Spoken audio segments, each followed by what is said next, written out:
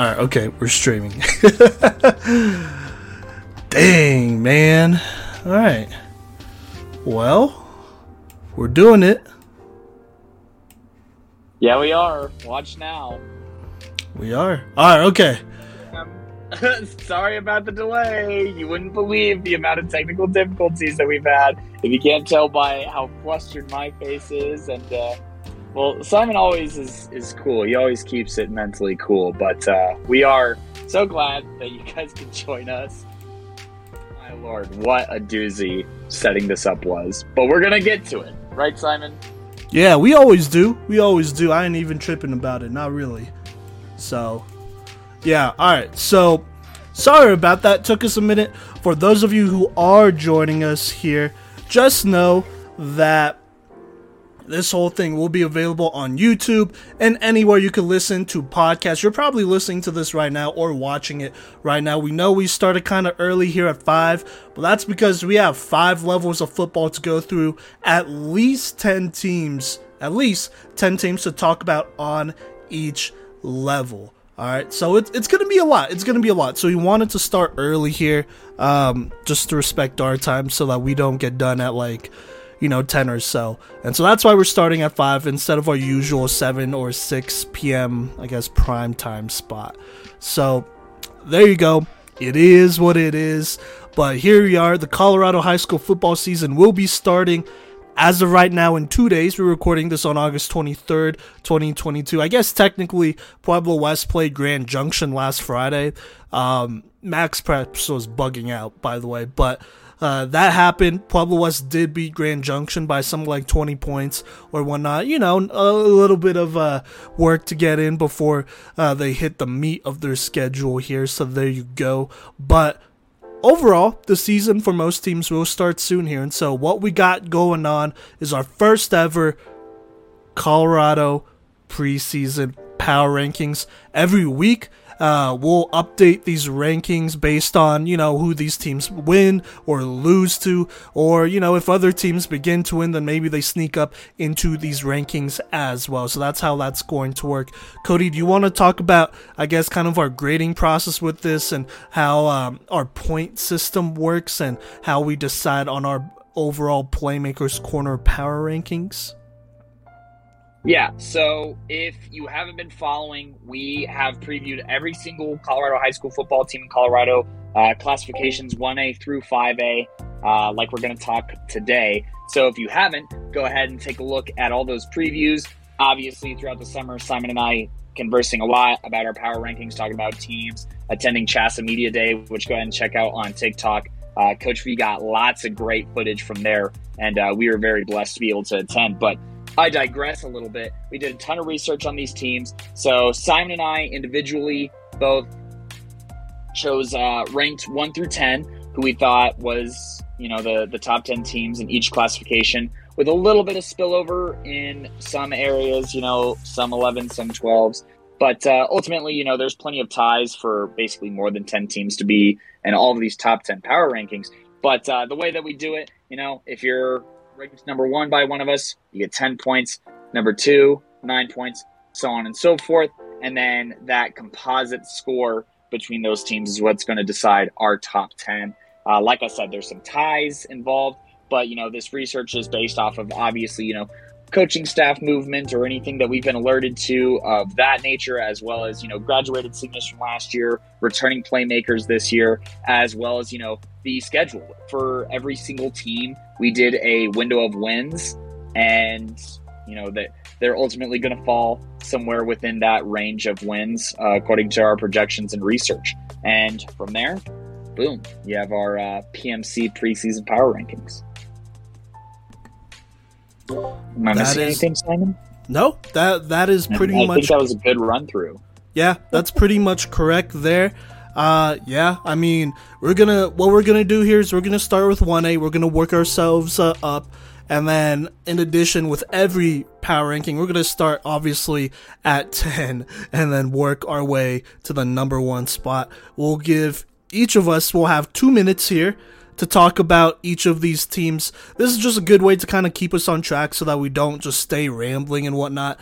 But these 2 minutes, we'll talk about the teams and whatnot, why they're ranked where they are, and so forth, or whatever we could fit in these 2 minutes, and then we'll just keep going down the line until we get to the end. And after I can't talk, oh my god, after we reveal all of the teams and where they are ranked, we are going to go ahead and show like an overall viewing of the rankings and whatnot, and then each have kind of a closing argument / closing statements here, just talking about these rankings, and then talking about potentially some teams that did not make our top 10, but we personally had them ranked. And so we'll also reveal our personal rankings as well. So there you go. Cody, are you ready to get this thing started here? I mean, I gotta be, since I'm up to bat here first. Isn't that right, Simon? Yep, and so let me go ahead and introduce you here. But at number 10, we're starting in 1A, mind you, but at number 10 here, we got Flatirons Academy. Cody, you want to go ahead and take it away and talk about Flatirons here?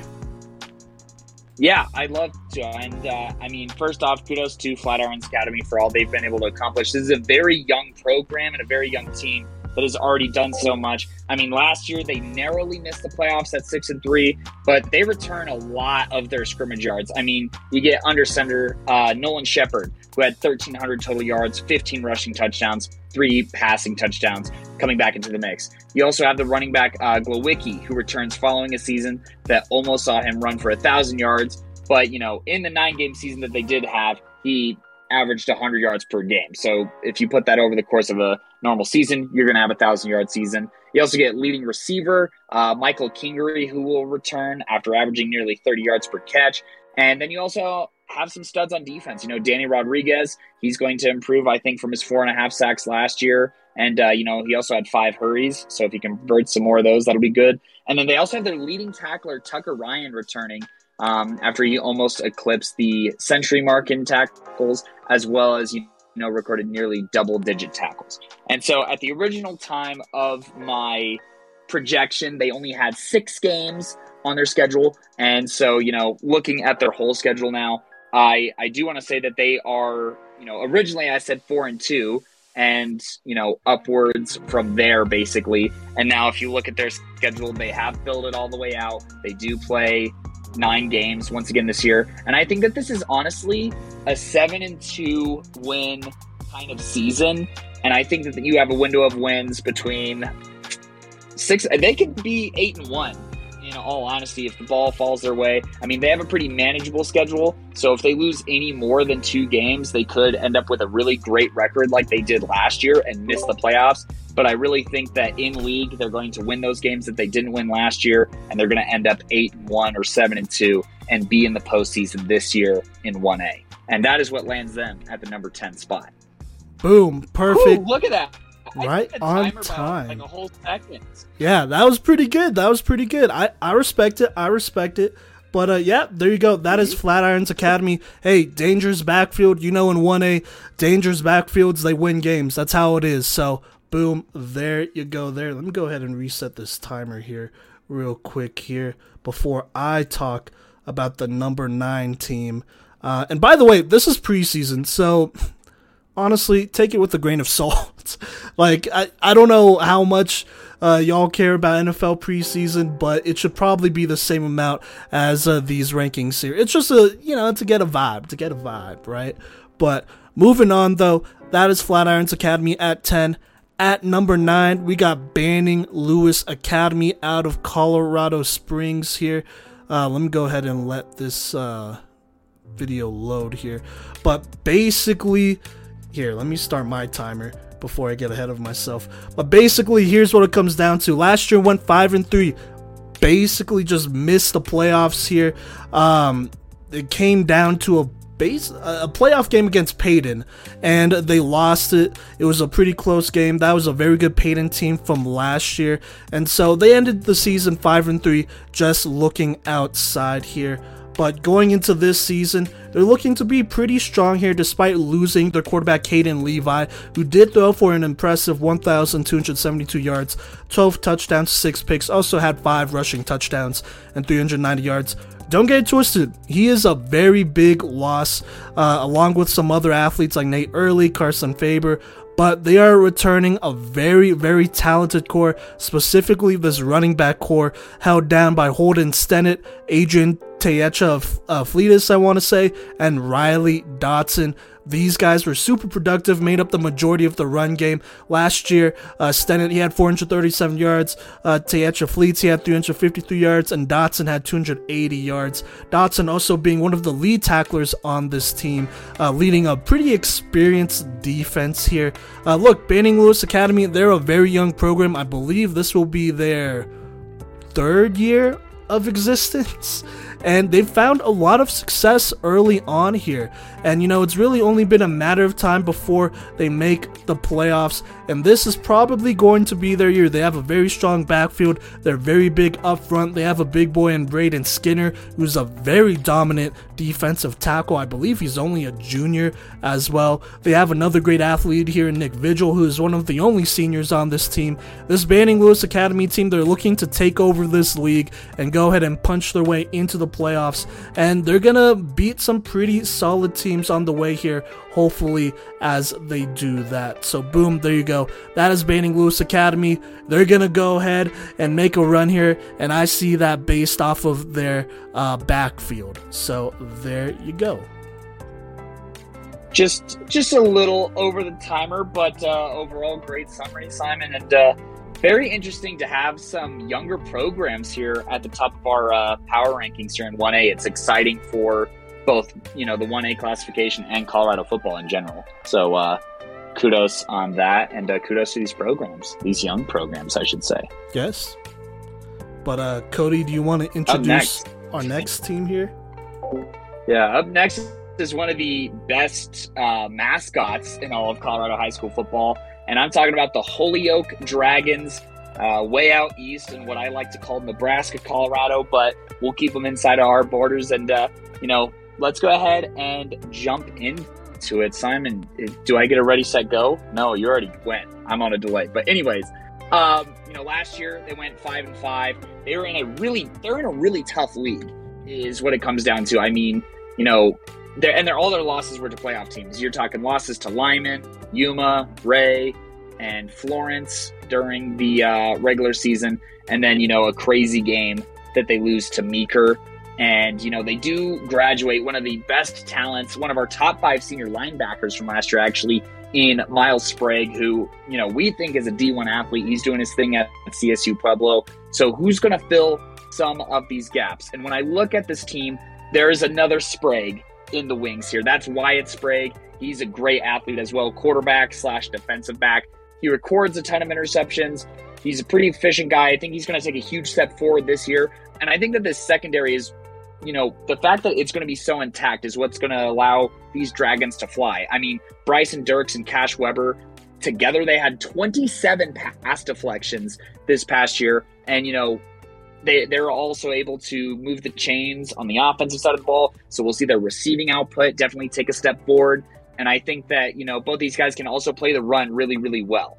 And they also have a Tyson Mossentine who's going to be returning to the receiving core. All in all, you have a pretty solid receiving core coming back, and you have a solid pass defense coming back, which I think is going to help out significantly. But, the class of 2024 is very strong, so I have a lot of faith in the future of this team. But, I think that this year there's going to be a lot of learning experiences, especially in league.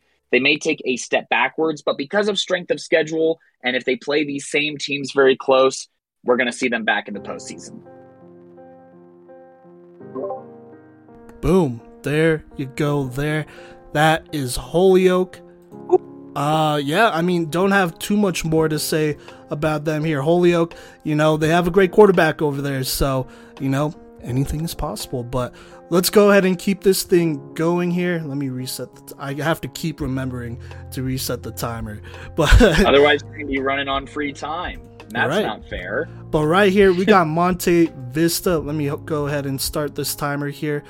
So going into this season, I think they're going to be very strong. And a lot of that is partially in thanks to D'Angelo Archuleta and this linebacking core, which is extremely tough here. By the way, last year went 6-3, just lost in the playoffs in the first round. Kind of gave Florence a little bit of a fight here, only lost to them 23-0. And so going into this year, they're really going to be, building on top of that success. And like I said, starts with D'Angelo Archuleta. I think right here, he's going to be their lead back for them, along with Keegan Gunter. Both of those guys are going to really carry this offense and grind some teams into a pulp. Look, this Monte Vista team, they're pretty big up front as well, and it shows.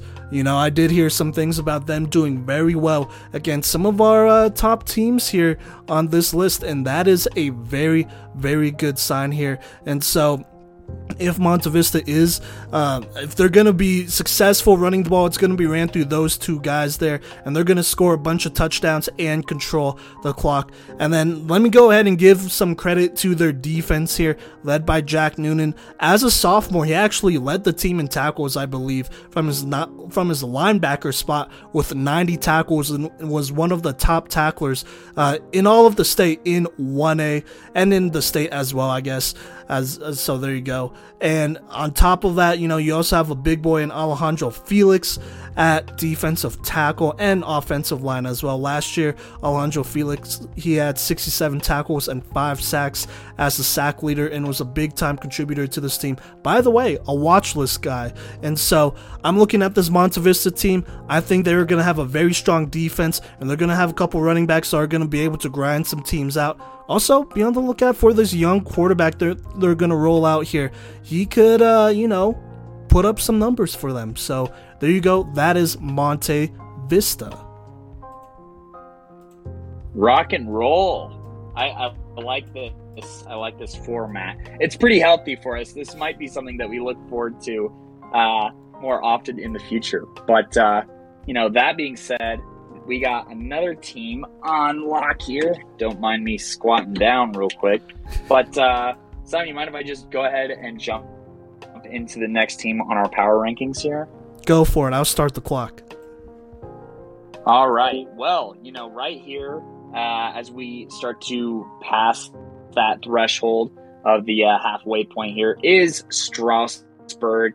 And, they were a playoff team last year, and they went on an incredible run to finish the season strong and, make the postseason after kind of stumbling out the gate a little bit. You could see a lot of their youth kind of in action, kind of putting things together, figuring out what it meant to not only play as a bunch of talented individuals, but also as a football team. So, they had some things to iron out kind of early, but all in all, they were a very successful team last year, and they have a ton of returning playmakers. I mean, you get interception leader Hayden Turner coming back. You're going to get Bergstrom coming back in the secondary. Athlete Caleb Hart, who can play wide receiver, running back, quarterback, linebacker, defensive back. He's all over the place, and he's going to contribute all over the field. And, he stepped up big time for them last year, filling in at quarterback. But I think a big return that's coming back is, a incoming junior quarterback in Landon Martin, who did miss basically all of last season with a broken collarbone. He had a lot of things to kind of work out in his game as well. And I think that, this season is going to be kind of a growing process for him, as well as the rest of this offense. But, he does have some help here. I mean, Zach Rushman and Zach Marrero were both amongst the leaders and tacklers on this defense. They're going to return to the defense and try and hold that down. And then, Marrero is very explosive on the offensive side of the ball, being a 1,000-yard rusher as a junior last season. And so, they have balance on their offense returning. They have some guys who caught some touchdowns. And I think all in all, this is going to lead to a very solid season for Strasburg. I think that their window of wins is anywhere between 5 and 8. That's a pretty big range, to be fair, but this is a very young team. It's a team that's, unproven in a couple of ways, but all in all, has the talent to make a push to the postseason and be in this, amongst the top in rankings. Boom. Ooh. That's pretty good. No, absolutely agreed. In my opinion, they have one of the most skilled one of the most skilled skill positions here. I can't talk here if you can't tell here. I'm trying to balance a couple of things. We're working through it. But they have one of the most talented skill positions in the entire state. I mean, hey, they made the final day of that 7v7 Broncos thing, right? Which, it is 7v7, but they got some big guys up front, including Al Dickens, who is a watch list guy, by the way. So, there you go. But, Cody, I believe these next couple teams are actually your teams. So, if you want to introduce the next one, go for it. Yep, I do have to take a deep breath here before I really get into it. But you know what? Let's go ahead and jump into it. This is a team that I got to see live last season. Instantly hooked in what was one of the most classic games last season. And that's Wiggins here, out east once again. A lot of powerhouses out in the eastern area. But, Wiggins here, they went 6-4 last year. I chose them to win in the first round of the playoffs, and they stumbled a little bit. But honestly, no worries, because the majority of this team is coming back. I think there is Mohamed Ibrahim, who was the leading tackler and a very solid offensive lineman. But returning back to the fold, you do get his younger brother, who's going to be coming back, and in Leif, who, he's a great interior offensive lineman, and, he's a great interior defensive lineman. He's somebody who can kind of move around the front seven too, and I think that his, role will reflect what Mohamed was asked to do quite a bit last year. But, I mean, they have an offense that can shoot with anybody in the state. You got Cole Kerr, leading rusher and passer, over 3,000 scrimmage yards, 42 total touchdowns. I mean, what is there really not to like? He did throw a handful of interceptions, but, I think that that's going to come down a little bit this year. He has his top targets coming back in Omar Perez, who caught for over 800 yards and 14 of his 27 throwing touchdowns. Trey Fasiki is a very solid tight end who uses, good frame, good size, got up to 578 yards. And I think, on defense, he's also a problem on the line, whether he's at edge or whether he's at backer. Just a very physical force. Cole Kerr plays safety for this team. You see a lot of two-way guys on this 1A level. And, all these guys are very talented. Pepper Rusher, who was, a defensive playmaker of the year last season, he's obviously going to want to repeat that, if not improve from that campaign. So you're returning all players who recorded a tackle, you're returning the majority of the scrimmage yards, and you're going to return back to a level of dominance. You're going to get up some wins. I give them, once again, a 5 to 8 range, because they just haven't shown me the ability to get over the hump of some of the perennial powerhouses in 1A, but they are still going to be a very solid team and a contender this year. It's just up to, these young players if they can take that step forward. Boom. There you go. Absolutely agreed. I like how Wiggins and Strasburg are basically back-to-back. Cody, you and I will be going to that game here next week, September 2nd in Strasburg. That should be a big matchup that should shake up these rankings. Look, I said Strasburg, they have a very talented skill group. So does Wiggins. I think Wiggins is right there with them. They have a very talented quarterback in Cole Kerr, Omar Perez. I know they're returning the running back, Leif Ibrahim. He's another watch list guy. They should be dangerous. They should. In my opinion, they should definitely get past the first round of the playoffs. Let's start there, and then potentially make some noise. So there you go. There.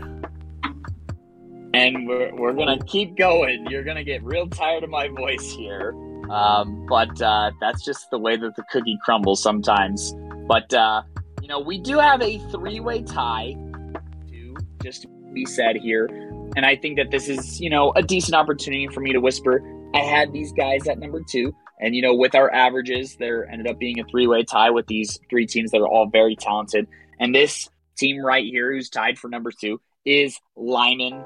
You know them. They're the winningest program in Colorado history as far as football goes. They have been dominant. They were looking for a 3-peat last year and fell just, a half quarter shy, essentially, in, a game that could have gone either way with injury depending, right? So very close state last year. They're used to winning state. So, even though they're disappointed, the standard is still high. Lyman still rinsed basically every team behind them in these rankings, and they rinsed teams in front of them as well at varying points. But, for this Lyman Badger team, all eyes are going to be on Gabe Schubarth, who is the second fiddle on this team at running back. He ran for 1,231 yards. He was also second on the team in tackles to Kai Bandy. Both big shoes to fill. And, something that he's going to have to address on his own this season, as opposed to, maybe getting some help from elder guys, right? So Gabe, I think that he's candidate for Offensive Playmaker of the Year coming up into this season. That's the assumption. But then, there's some question marks in some other areas. But, Lyman's a small town, and I'm pretty sure that they have a lot of younger siblings that are ready to, win rings just like their older siblings did, or, pick up that tradition. I mean, you have a younger sibling in Jordan Rockwell, who I assume was related to Brady Rockwell, who was one of the big contributors last year. Then you also have some big offensive linemen to fill some shoes. I mean, look, Eli Wyszynski and Chance Cannon are not easy guys to replace. We even talked to them at Media Day about that. How are you supposed to replace that leadership? And, I think that these linemen are a bit more soft-spoken, but they're not any smaller. They are actually significantly bigger. And so, they're going to try and use that same lineman pound-in Badger runway and, push their way to another state appearance is the assumption. And, I always bet with Lyman until they prove me wrong, basically. So that's a quick synopsis on the Lyman Badgers. Ooh, I went way over time on that one. No, it wasn't too bad. You were only a couple so seconds much to over. Talk about.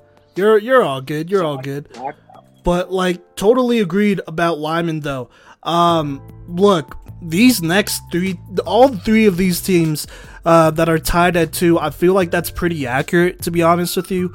And Lyman is right there. I think this is a team that I could definitely see going to state here. I think they're definitely a contender. I mean, how could they not be, right? We got to see them at Media Day, and golly, is their line huge, massive. For not just for 1A, but by most standards, they're pretty big boys, out there. So they got some guys that are just gonna clear the way. What? I said for real. Yeah. And plus, you got a power back in Gabe Schubarth, who's a north and south runner. He's not going to dance around. He's going to put his pads down and run you over straight up. And so I'm really looking forward to watching this Lyman team play. Got a lot of faith in them. Also, shout out to our guy, Logan Bottier. Hopefully I'm saying your name right, but he transferred from Florence to Lyman. And so Lyman is getting a pretty stud linebacker here, who's only a junior, I believe. So he's just getting started, really. So there you go there. But let's keep it going. Like I said, these next 3 teams are basically tied at 2. And so the next one I want to talk about is Centauri, your reigning champs, and the team that basically ended this iteration of the Lyman dynasty here. Let me go ahead and pull up the film so that I could have something to watch as I speak here. Boom and boom. But here we got Centauri here. I mean, look, last year, one of the only teams in the state to go undefeated and win state, obviously. The only other team that did that is in 2A. We'll talk about them later here. But they basically blasted a bunch of teams here. Now, they are losing some guys. They're losing Mason Clonch, who is not only our 1A MVP, but he was our second best senior running back in the state last year, which was really impressive. They're also losing some studs in Baron Holman, their quarterback Byron Shawcroft, who really turned up for them last season, Danny Brady, Zach Burr, bunch of guys. But here is the thing about Centauri here. They do have some guys returning, some guys who actually got some pretty significant play time as an underclassman, as a younger guy, and they produced in the role they were in, pretty impressively, honestly. And one of those guys is Devin Brady last year on only 42 carries. So just think about that, 42 carries. He ran for 493 yards and 6 touchdowns. Also caught 23 receptions for basically 400 yards and 7 touchdowns. And on defense, he had 66 tackles and 3 picks at DB. He will be, in my opinion, the next star for Centauri here, the main guy. Now, he isn't built like Mason Clonch, who's a 6'1", 200-pound beast who could run and do all that great stuff. But he's very talented. I think he's a little bit more shifty, has some speed to him, a little bit more elusive.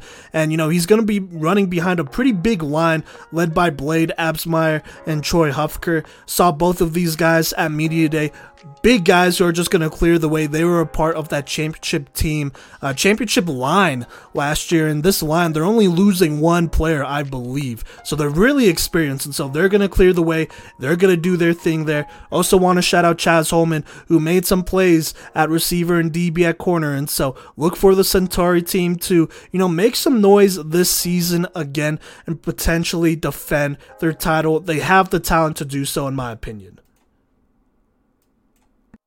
Yeah, no, I just got to first off congratulate Centauri on their first ever, state championship in football. They're a team that was closed for many, many years. And so I think that that's a kudos to the coaching staff and their ability to have talent, reload talent, et cetera, So, it's not that the talent isn't there, just like Simon said, and he just referenced a ton of talent that they do have, right? So these are all things to keep in mind when considering Centauri. And something that gave me a huge vote of confidence did come from Media Day when, I asked what their offense was going to look like and if it was going to look the same as it did last year. And Mr. Holman there, he said that the offense is going to look different, but I think it's going to be even better than last year and be a bit more diverse. And so I love hearing that just as a football fan and as a coach, but especially for a team that's looking to defend its crown, that it's willing to adapt. Hey, real quick, I gotta defend my boy Chaz here because I know y'all are being a little disrespectful in the TikTok comment section. He knows what he's talking about. That's all I gotta say there. Let's see what the Centauri team does, is all I'm gonna say. But Cody, I just had to put that out there. I gotta defend my boy. He's a playmaker and whatnot. Do you want to go ahead and talk about the third team that is tied here for a second? Yeah, so our other number 2 here is going to be the Ray Eagles. Look, last year, 9-3, just came short. But, they lost only to the teams that were in state. They lost to Centauri in week 1, 28-14. That put Ray on my radar.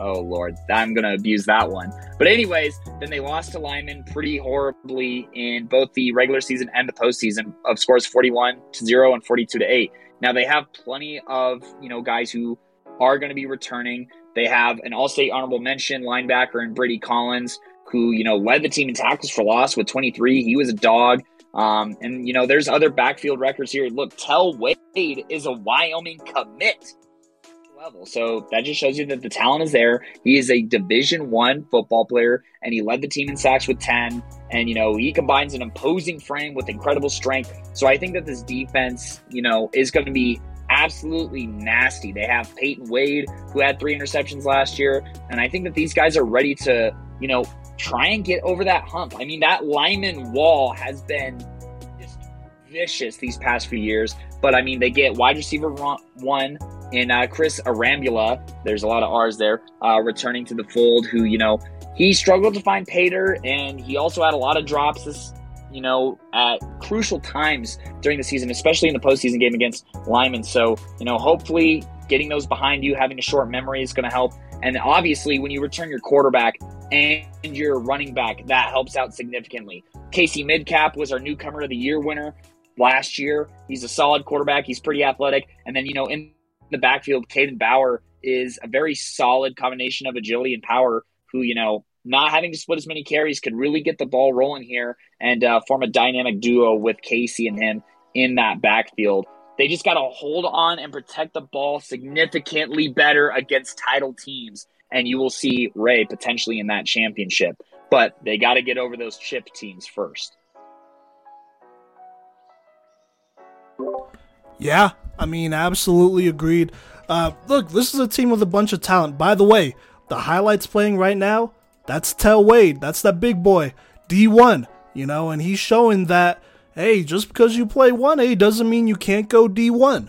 I know that's something that a lot of people out there, they'd be like, oh, they're only 1A, so they're not good at football. Like, let's be honest, the Denver metro area really beyond that. A lot of areas beyond that. I'm not just gonna call them out, but that's that's how I see it. But they got some guys out here, they're huge up front. They got a quarterback who did a good job last year as a starting freshman. He's going to build on top of that. Also, they're returning their running back, Bauer, aren't they? Yep. And he I believe he was a 1,000-yard rusher, which, I mean, hey, it's 790. He was close. Oh, okay. He was well. He's probably going to be a 1,000-yard rusher this year. So there you go. There, I got a lot of faith in this team here as well, which is why they are kind of here in this tied spot. But without further ado, Cody, tell us about number one. I will talk about the number one team here. The number one team, at least here in the preseason in 1A football, in our opinions, is Buena Vista. Hey, I'm just going to be honest with you. This was a team that Cody and I both believe deserved to be here at number one. Here, let me go ahead and get some clips here for y'all to watch here.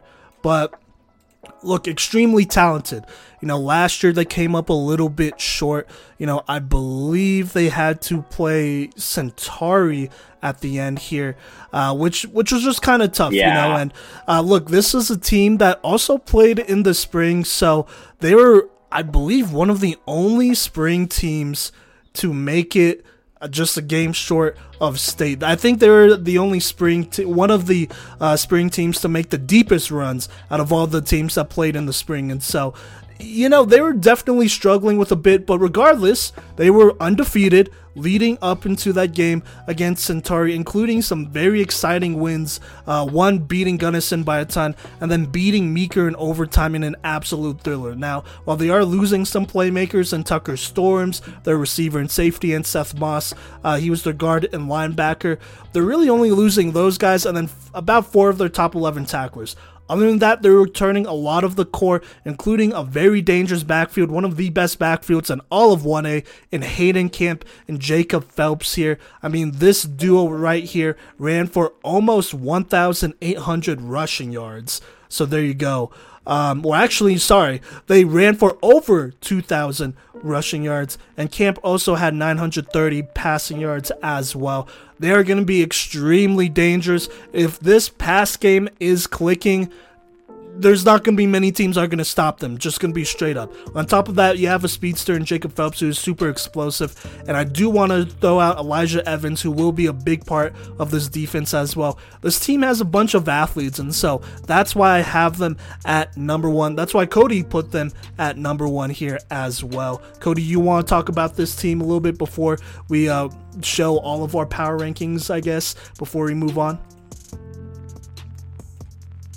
Yeah, I mean, look, this team was really, really close to being in state last year. Obviously, that game of Centauri didn't go as planned. But I mean, like Simon said, they were coming off a short season. They were pretty banged up and exhausted by this point. So, you're going to get a fully recharged team, right? And you're going to get a team that, has looked way more crisp in the offseason. You had a lot of youth last year, but now you get a lot of opportunities to kind of iron that stuff out and really perfect your craft and, prove your place here at number one. And they're going to have plenty of opportunities to be tested and contended for that number one crown on their schedule. So we'll see. Yes, absolutely. So if you, the fans, don't think they deserve to be number one, they'll show you why they are or aren't number one. So we'll all know that soon. We'll all know who lands where soon enough. But there you go there. Also, while we are here, I do want to do a quick shout out to Anthony Garcia and Mile High Prep Report. We are actually part of a bunch of media polls that Mile High Prep Report will be putting out. We are actively participating in the 1A through 3A polls, media polls. Me and Cody both have votes there, and so if you want to check that out, go for it. It's in our link tree, Mile High Prep Report. It is there. You could check out these power rankings. Like I said, we do 1, 2, 3A, but they also do 6-man and 8-man rankings as well. So just wanted to do a quick plug. Shout out to our guy Anthony Garcia, plus all the other media members that are doing this thing with us. So there you go there. But just to review, here are our preseason 1A power rankings. Like I said, a lot could change, but basically at number 10, we got Flatirons Academy. After that, it goes Banning Lewis Academy, Holyoke, Monte Vista, Strasburg, Wiggins. Then at 2, we have a 3-way tie between Ray, Centauri, and Lyman. And then at number 1, our consensus number 1 team in 1A is Buena Vista here. Cody, do you want to do some closing remarks here? Talk about your preseason rankings. I mean, I'll give you 2 minutes, by the way. Okay, well, all in all, I mean, our rankings were really similar. I mean, our top 4 was the same, just a slightly different order. I personally had Lyman at number 2, then Centauri 3, Ray 4, just because I need Ray to show me something that they haven't in past years, and that's getting over the Lyman hump. I mean, I don't think since they've been in league, and you can double check on my preview, I don't think that they beat Lyman since they became a part of that same league.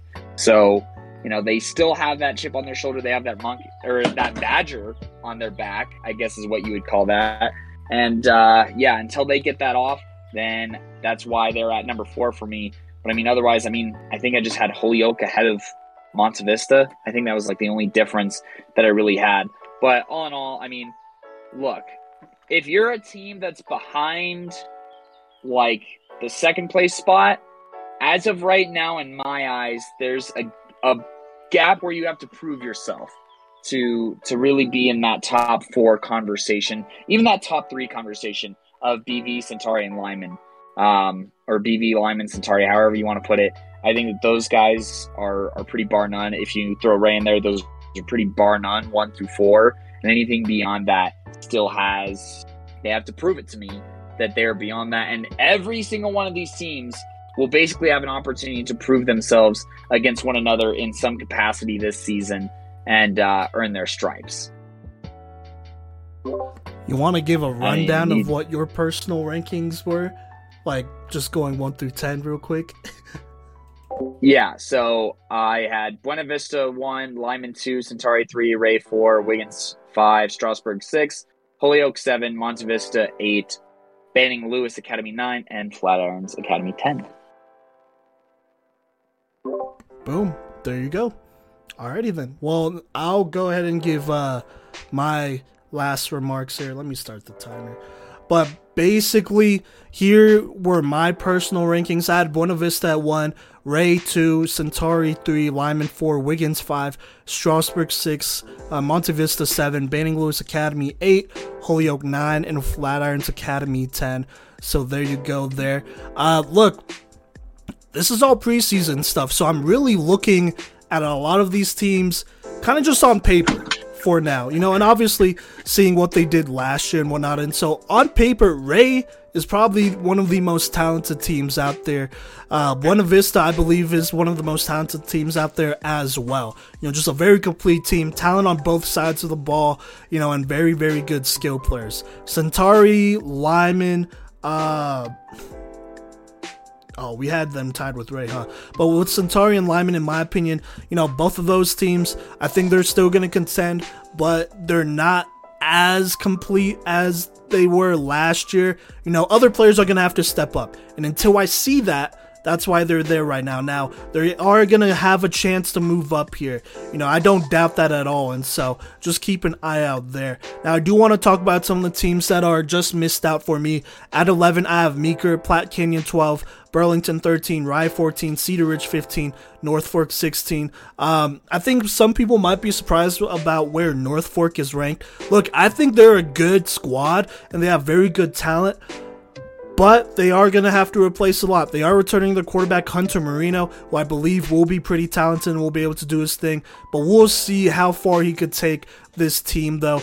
That's definitely a team I could see rising. Cedar Ridge, really all of these teams I could see sneaking into the top 10 here. I mean, Meeker, they are losing one of their most electrifying running backs, but they're big up front. Platte Canyon, they got some talent.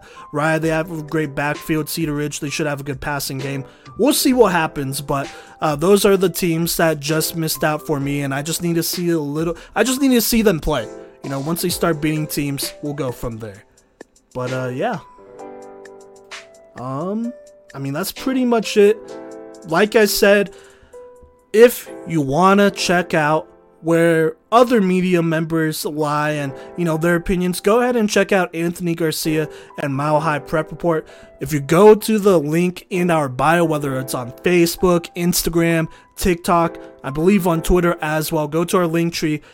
it should be linked there, and you go to his website, you'll be able to find these power rankings. We'll be updating these every week, not only on our own podcast, but, on that website as well. As a media, we'll be updating these rankings every week, so just keep that in mind. But yeah, so without further ado, Cody, you ready to hop into 2A here? I mean, I got to be ready to hop into 2A since I'm going to be talking about the very first team here. And, yeah, so go for it. Let's just go ahead and jump into it. Obviously, same stipulations apply as far as how we determine this top 10 in our scoring system based on our previews. And one of the most fun previews that I did, because I was so high on this team last year, was the Basalt Longhorns. So, last year I predicted them to be a strong team to keep on your radar as a playoff team. And they delivered with a 7-3 final record, including 2 wins in overtime and 2 wins against 3A competition before eventually losing to the 2A runner-up in Brush. So no shame in that. Their other losses were to pretty solid teams as well. And so, as far as graduating seniors go, they are graduating some serious all-state talent. I'm looking at Sam Sherry as probably the biggest loss on this team, as well as some other leading receivers. But, I mean, look, you get back Cade Schneider under center, who's, a solid decision maker there, as, he did have a pretty solid TD to INT ratio. He just got to be a little bit more accurate because, his accuracy, his completion percentage wasn't super high. But, you're going to get that guy back. You're going to get Cooper Crawford, who led the team in carries and yards and rushing scores and running back by committee. And, with the other members of the committee having graduated or moved on, I think that Cooper Crawford is actually going to improve in his game because he's just going to have more consistent carries and more consistent attempts than, the 3 receivers who rounded out the top 5 for Basalt all returned. So I'm talking 3, 4, 5. So there's still some stability in the pass game. You're getting a leading tackler in Trevin Beckman returning, as well as, 3 of the other top 11 tacklers. You're also getting second leading tackler for loss, Jamie Dolan, returning, who's going to add even more tackles to his original 72 total. So, this season, I don't think it'll be any easier. There's a huge spotlight on Cade Schneider to perform as they face, some tougher, 3A teams who also improved dramatically with interesting schemes. But, I think that overall they should carry and deliver a 7-2 record with, a window of wins between 5 to 8. And they should get past the first round this year, but it's all going to be up to Cade Schneider if he takes the step forward that he should. Right on time. Hey, by the way, Basalt, you should post film, because if you notice, this is all film against you, and I can't find film from last year, and I know there's a bunch of talented players over there, so there you go. Yes. There. Yeah, I don't know why they don't, because they obviously were at one point.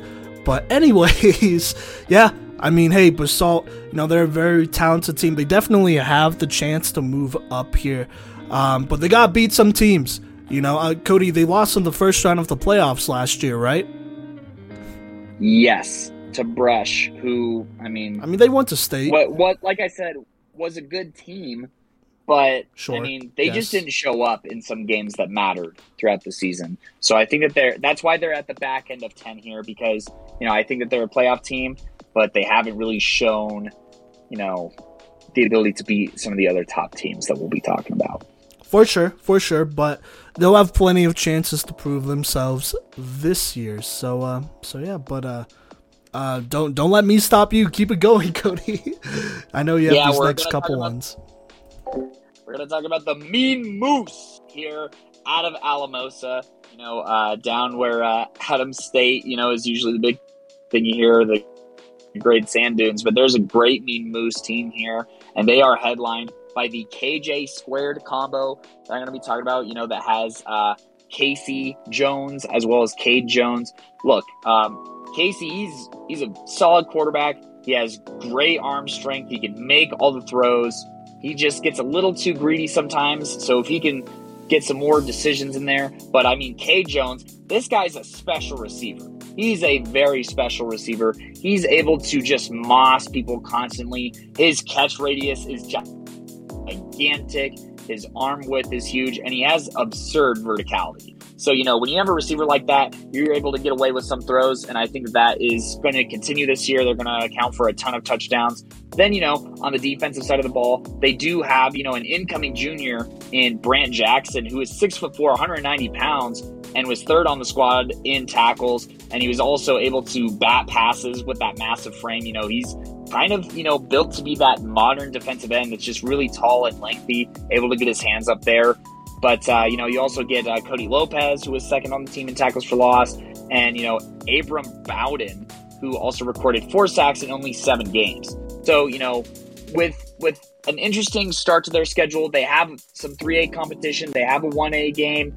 I think that they're going to start off nice and 1-1. They're going to be tested by TCA very early. I think that's going to show us, how much of a competitor that they might be. But all in all, I think that they're going to take care of business in their league games and, should be in that 5-7 wow. And I think that they could match their 6-win regular season win from last year. But the defense has to show more against contenders, and the quarterback has to play a lot smarter before I would go as far as to call them a heavyweight in 2A. As far as that goes. And then the offensive line has got to also provide a cleaner pocket for their QB this upcoming season and some better run lanes to be a bit more balanced on O.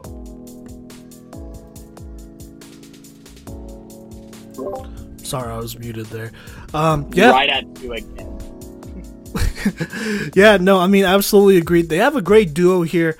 Like you said, Cody, Casey Jones, he's a very good quarterback. I think he's a quarterback that could win you a couple playoff games and whatnot.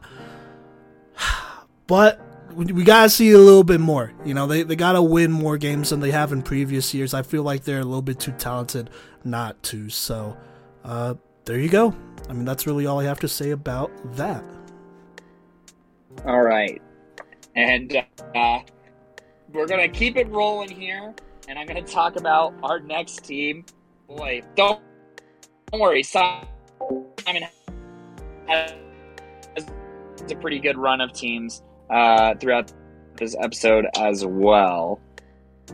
So you'll get to hear Coach V's voice plenty. But anyways,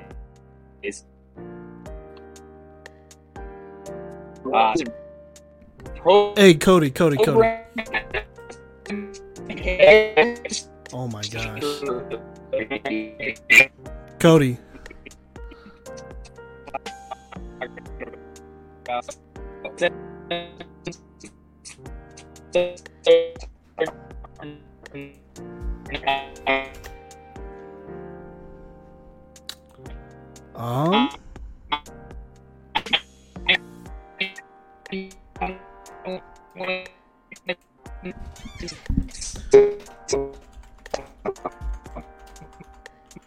Here, I'm sorry about that to all our listeners and viewers.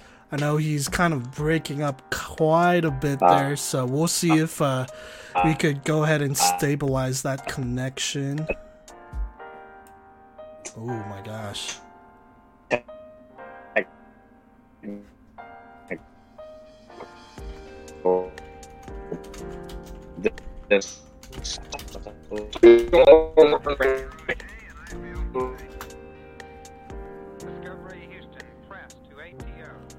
Oof. Okay. Well, that happened. Let me go ahead. Sorry about the technical difficulties. Go ahead and give us a quick minute here. We'll figure this out. And Cody will come back with the next thing here. Let me start a voice call. See if we could get Cody back here. Hello? Can you hear me now? Yeah, you broke up pretty badly, I'm not gonna lie. Alright, well, you definitely restart my timer. Well, yeah, I'm just gonna say, just start from the beginning and whatnot. It was a tough go. I'm going to. Oh boy. It was bound to happen with the luck we've been having today. But anyways, go ahead. Here at our next spot is Moffat County, the Bulldogs. Last year, historic season for them. Most wins that they've had since their 9-win season in 2004 back when they were in 3A, and they did so behind an incredible defense and an even more incredible run game.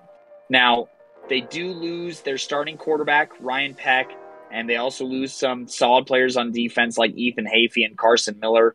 But, all but three players also graduated who caught a pass, but I don't think a lot of that matters because, Ethan has a younger brother, Ian Hafey, who, as a sophomore was second in sacks and also collected 8.5 tackles for loss. I think that he's going to fill the void that Ethan left and maybe even be better than Ethan was. So you're going to have that, part of the defense that could take a huge step forward. And, I don't think that there are any question marks around class of 23 cornerback, Court Murphy, who recorded 5 picks last year. And if he can make some plays with those picks, that is, all-state potential right there. And then in addition, you have, some class of 24 athletes in Caleb Squires, who could be, the Justin Tuck to Ian's JPP, having collected 7.5 tackles for loss in 2 less games. So, you have a pass rush, you have a secondary on defense, and then you also have the biggest returner almost out of most playmakers in the entire state in Evan Atkin. He ran for 29 touchdowns last year, which I think led the state in touchdowns per game.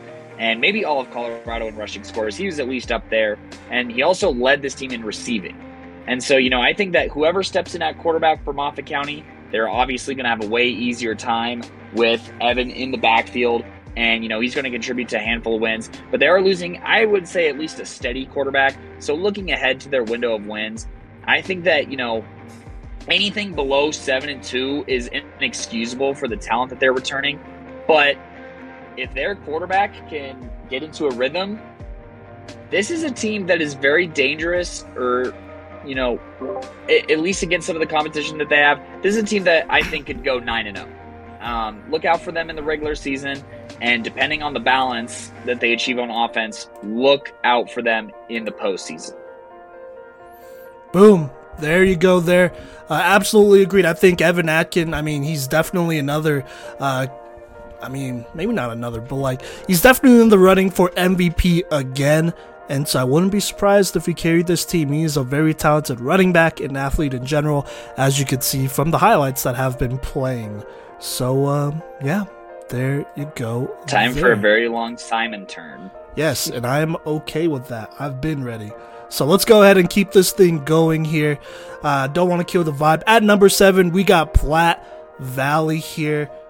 Start the timer. So last year went 6-3, lost in the first round to Severance, which was interesting. They lost to Severance 35-7, but this was a team they only lost to 17-14 earlier on in the season. So we know what they could do and whatnot, what they've been able to do here.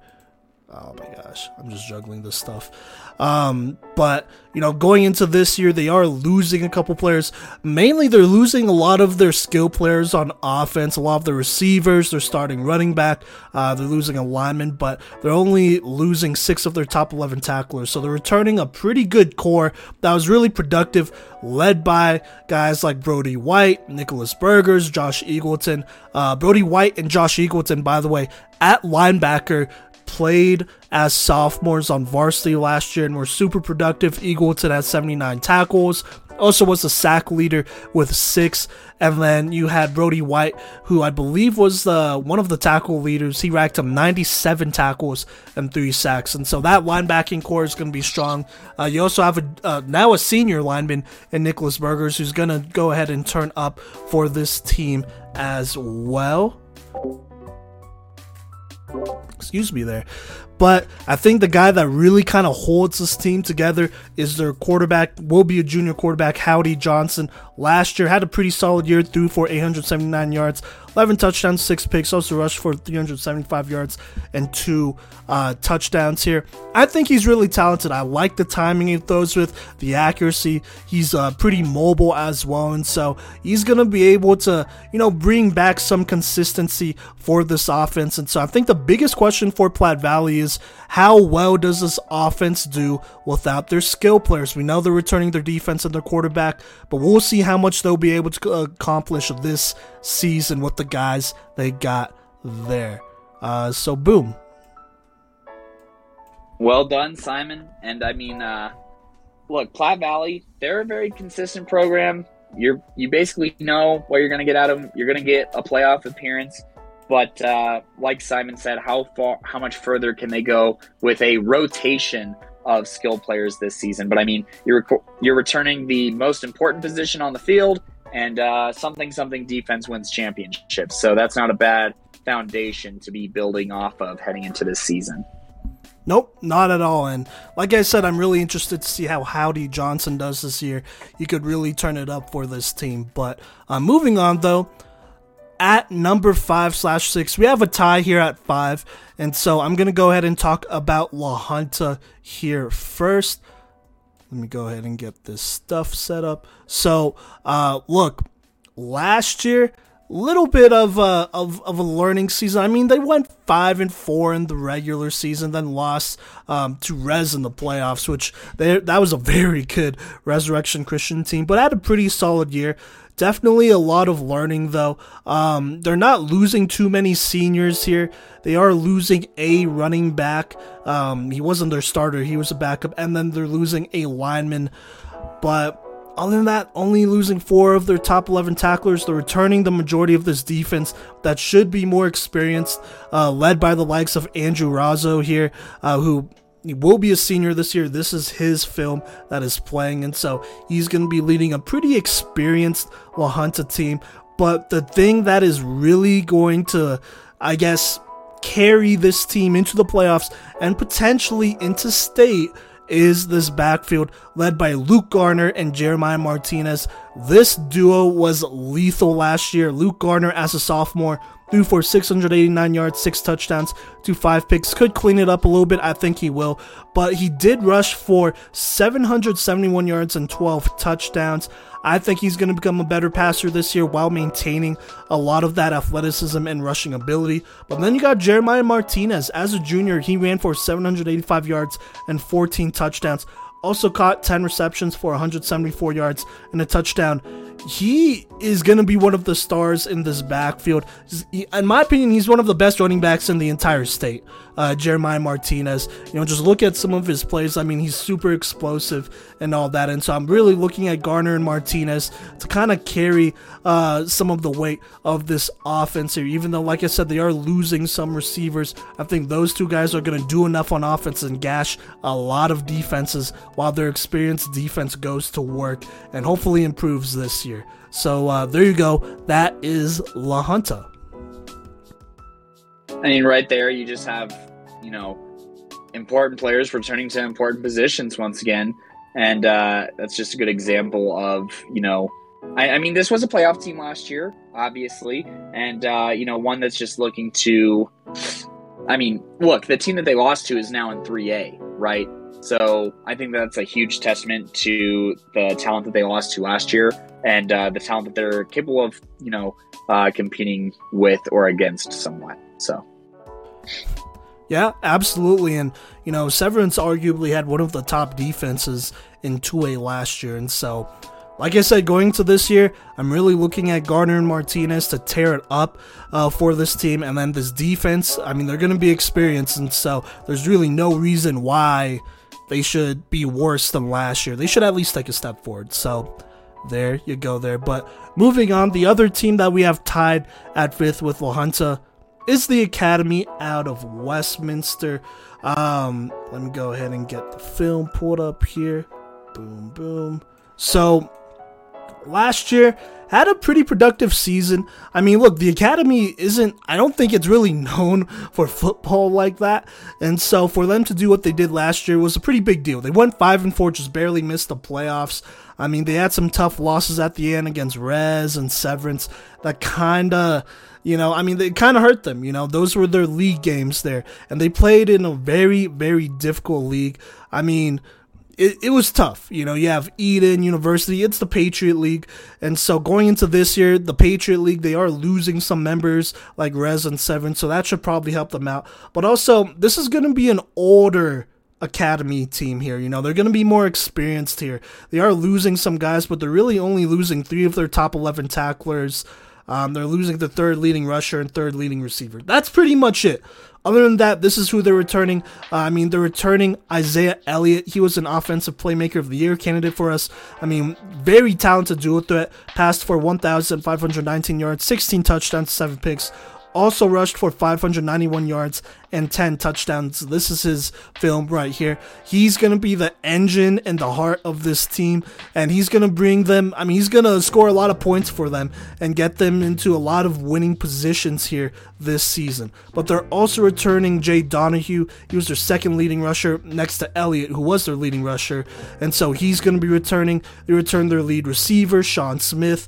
They return Derek Real, I want to say. He was their second leading receiver, and so you're returning the majority of your receiving core. And on top of that, you have Corbin Miller as a junior. He had 93 tackles, 24 tackles for loss. This year, he should be one of the top linebackers in the state, and so I'm looking at this academy team. They're returning a lot of their skill players, their star quarterback, a great linebacker. They should be dangerous this season, but I think it's going to be more of a matter of seeing who they could beat. They got to beat some of these top-tier teams. We know that they can beat teams that they're obviously better than, but, they got to start punching up here, in my opinion. So, there you go.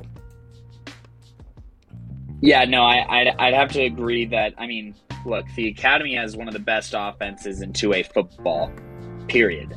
Even looking back to last year, they had one of the best offenses, one of the most dynamic offenses. They're returning a lot of those pieces there.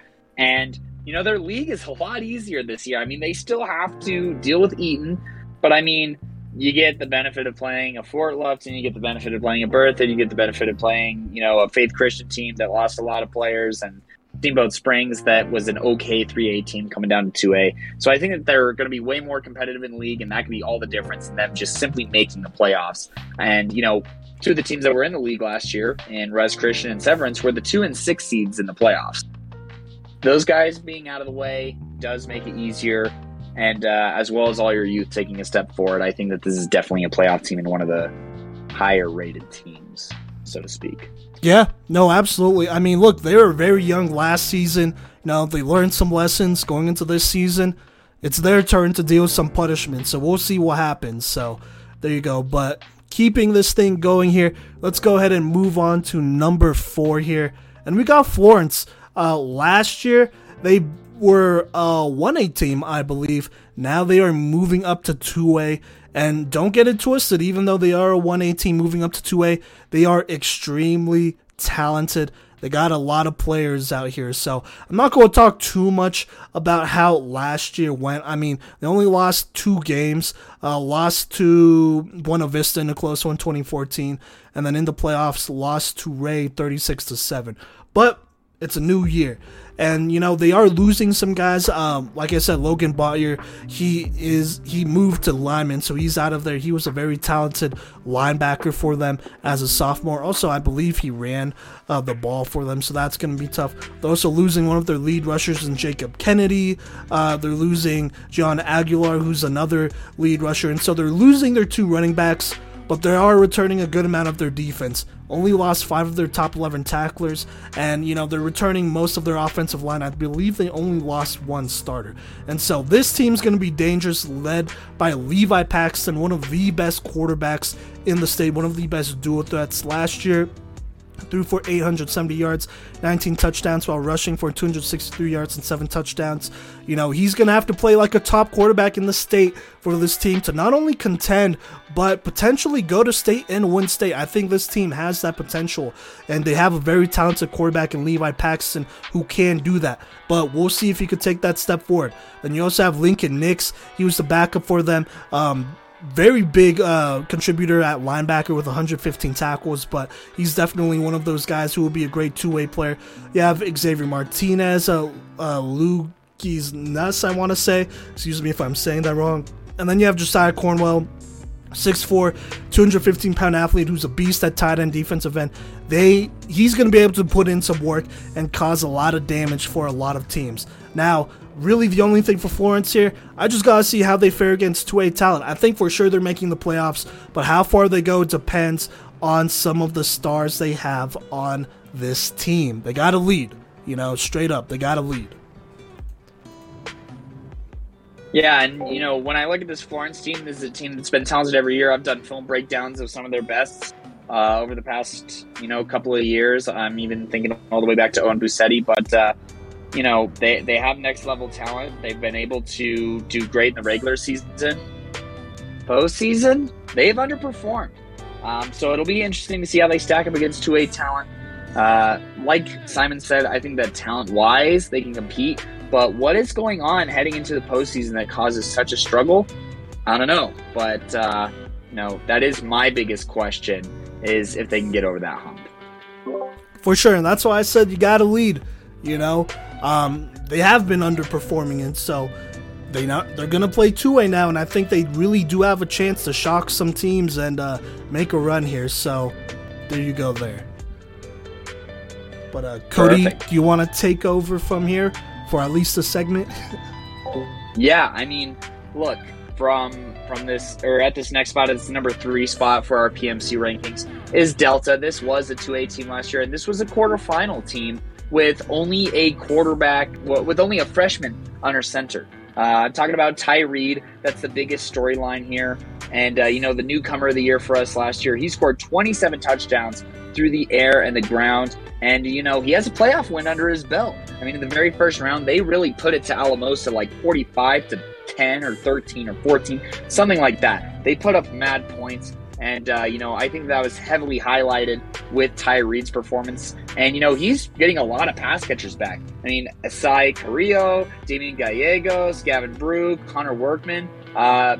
These guys caught 665 of the 1,000 pass yards from last season. So you're getting a ton of guys coming back there. And then I'm also looking at Easton Byer, who is just a game wrecker on the defensive side of the ball. He had 6 of the team's 15 sacks. And, overall, the team is returning a majority of their sacks. This is something that I look at. Can they have a pass rush? Do they have a run defense? And I think they're going to get all of that. And they also return a ton of interceptions. Gavin Brewer, he's somebody who was able to get interceptions last year. He was tied for second in picks with 3, along with class of 24, Ryland Bynum.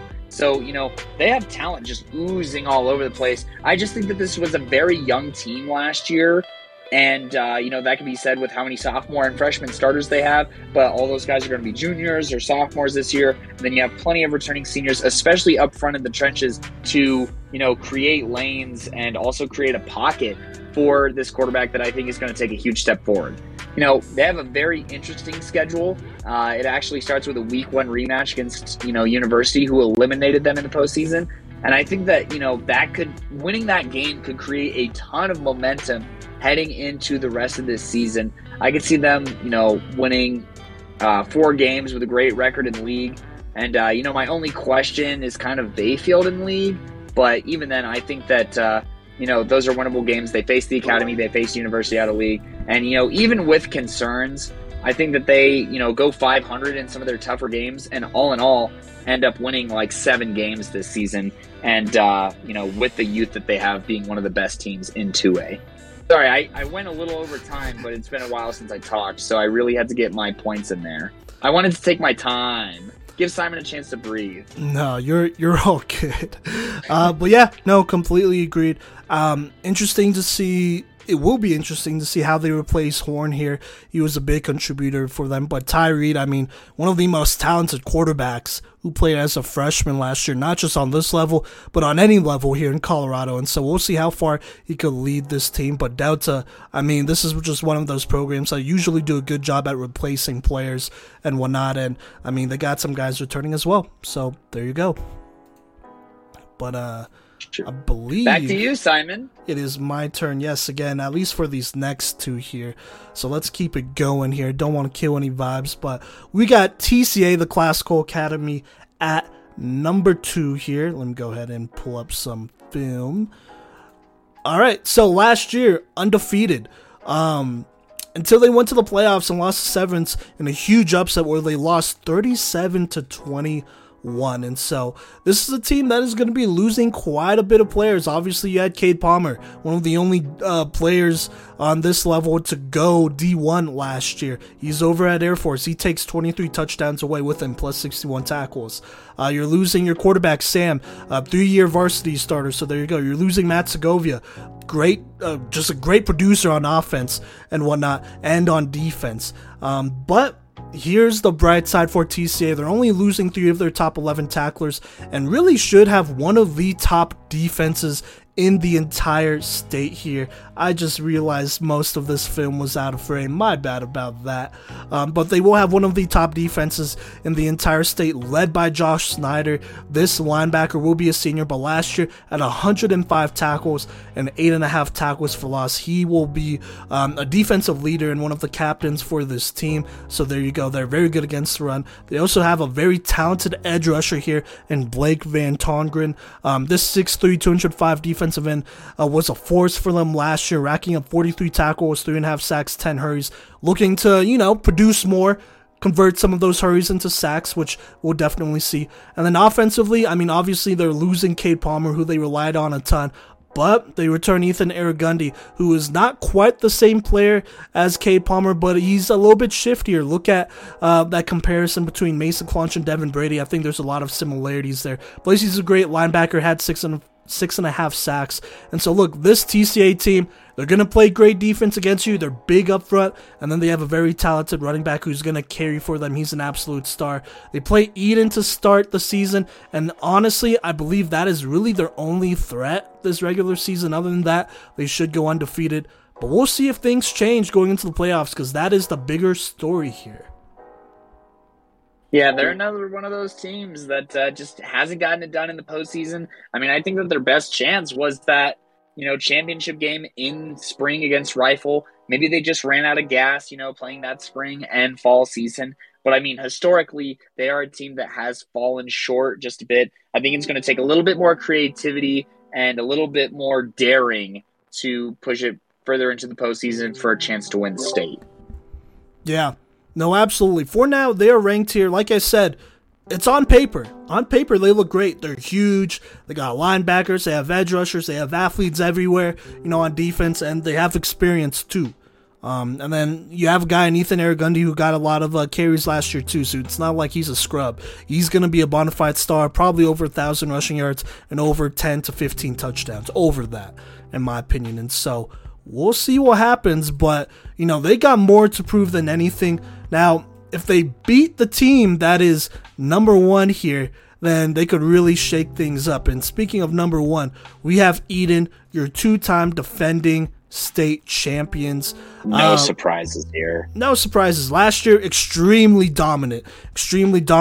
Like I said, there were one of 2 teams in the state last year who went undefeated. As in, they didn't lose in the regular season. They didn't lose in the playoffs. It has been almost 2 years since they have lost a game. Just keep that in mind. The last time I want to say was maybe during the pandemic in 2020. And so, look, this is a team that they might not be as strong defensively as they were last year, but don't get it twisted. They're still returning a stud in Morgan Trebet. By the way, committed to Nevada. Congrats, bud. You deserve it. I've been talking about Morgan Trebet. I've been saying he's one of the best athletes, not only in 2A, but in the entire state. He's been breaking records as a freshman. He's going to do it this year, and, he has a lot to prove this year. For him, this is a revenge tour. Even though they won state, this is definitely a revenge tour. He was hurt a lot last year, and, obviously he was afforded the ability to sit out games, and he still kind of struggled there. This year, he's healthy, and you should be scared of this guy here, because he is an elite pass rusher, so there you go there. On top of that, you have a stud in Gunnar Clary. He was more of a speed rusher last year. Didn't play the entire playoffs because he was hurt. Going into this year, he's been tearing up the off-season camps. He's been on a lot of colleges' radars, a lot of scouts' radars, a lot of media's radars. He's going to turn up. And so this defense is still going to be good. But offensively, they're going to have a lot of strengths here, led by Walker Martin, committed to Arkansas for baseball, but last year was one of the best quarterbacks, throwing for 19 touchdowns, rushing for 9. You also have his favorite target, Zach Grable. He had 10 touchdowns last year. He's returning. You have Tate Smith at tight end, big old guy. He's returning. You have Ryder True, who contributed on the ground. He's going to be an excellent linebacker, but also an excellent runner. He's going to be returning. This Eden team is stacked. They're returning basically their entire offense, and they're going to have some guys on defense that are going to get after you. Until they lose, they are number 1. That's just where I'm at. So, there you go there. Cody, what you guys say about Eden here? Agree out of 10. Go with Eaton until they prove you wrong. And, they didn't give us any chances to doubt them this year. I mean, they showed some grit in that championship game where they were down. It was an unfamiliar sight. But, I mean, whatever any team threw at them, they were able to throw it right back. So, I mean, Eaton, riding with them. I am interested to see how Ethan Flores's production does get replaced, since he was such a dynamic playmaker on the offensive side of the ball. Not that I doubt that they can, but Ethan was a special player, and that is just one element that won't be back in the fold this season. Absolutely. Well, it'll be replaced by Ryder True and Morgan Trebet. Morgan Trebet, like I said, he was hurt last year, and so he was held out when they can, and so that included offense. He didn't play his normal running back role last year. This year, like I said, revenge year. He's back, and he's looking to take on a lot of those carries along with Ryder True to form a very powerful, just power running game. So there you go there. I mean, that's Eden. We'll see what happens, but I mean, someone has to beat him eventually. They're going to lose eventually. And even if they do lose in the regular season, I mean, we'll see what happens in the playoffs, right? So there you go. But let's go ahead and recap our 2A preseason power rankings. At number 10 here, we have Basalt. After that, it goes Alamosa, Moffat County, Platte Valley. At 5, we're tied with the Academy and La Junta. Then at 4, we have Florence, Delta, TCA, and Eden. Cody, do you want to go ahead and do your closing remarks here / talk about your power rankings? Yeah, I'll talk about mine first, so that way I can put in the chat 1A and 2A PMC power rankings while you're explaining your reaction. But I mean, look, we're pretty similar here. Basalt and Alamosa, those my big pushes here. They were right where I ranked them at 10 and 9, respectively. I did have Moffat County personally ahead of Platte Valley. So, I mean, overall, mine was Eaton, Delta at 2, just because, they've showed me a lot. TCA 3, Florence 4, the Academy at number 5 because of that offense, La Junta 6, Moffat 7, Platte Valley 8, Alamosa 9, 10 Basalt. Look, it's still Eaton and then everyone else right now, in my opinion. But I do think that Delta personally for me, just with what they were able to do, even with the youth kind of working against them last year, I'm still looking to them to, contribute and compete this year. And, they were competitive against one of the best 2A teams last year. I think, some teams that some people may be questioning is like, oh, where's University? And, they are still a very talented team. They're just on the outside looking in with all the talent that they graduated last year. They easily could pop back into this top 10 with some solid wins to start the year. But, I think they have a few more question marks than answers, maybe, than some of these other teams here, right? So I think that those are the big takeaways. Look, I have the Academy ahead of La Junta personally, just because of everything that they were able to accomplish on offense last year, even though, at the end of the season, La Junta was in the playoffs and the Academy was not. I think that their offensive upside and their strength of schedule is something to consider when looking back at their season. And then Moffat County, personally, I know that they're ranked number 7 on here. I had them ranked at number 7. This is a team that could quietly sneak up into the top 5, but they're going to have to be way more balanced. Well, there you go. All right, let me go ahead and talk about my stuff here real quick here. So my preseason rankings personally, it went Basalt at 10, Moffat County 9, Alamosa 8, Platte Valley 7, the Academy 6, La Junta 5, Delta at 4, Florence at 3, TCA at 2, Eden at 1. I'm not as high on Delta. I know they have Ty Reed, but they are returning, or they are losing some guys, and so I just want to see how they replace them. But we'll see there. Florence, I feel like they got a lot of talent. That's why I put them over Delta. Same with TCA. I feel like they're a very complete team, returning a lot of guys, and obviously Eden as well. Now, some teams that did just missed out was Devlin here. They're at 11 for me. I mean, we got to see the quarterback Bushlack, I want to say Austin. He threw a lot this season. And, this offseason, so we got to see him develop and whatnot, so hopefully he's gotten better. I know they like to throw it out there, and so if this passing game for them is very good and cleaned up, then they could definitely move up into the top 10. Plus they have Fiadanu. University, they just finished outside at 12. They're playing Logan Getting at quarterback. We'll see how that goes. Some questions there. Defense, they got some linebackers, but we'll see. For me, they got to win more games to make it up there.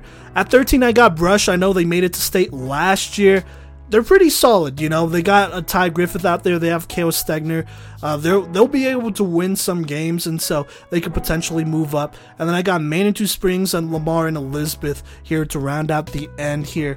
Like I said, a lot could change this season. I mean, for me at this point, teams just got to start winning. And until then, I mean, as of right now, it really kind of doesn't matter because I got Eden at number 1.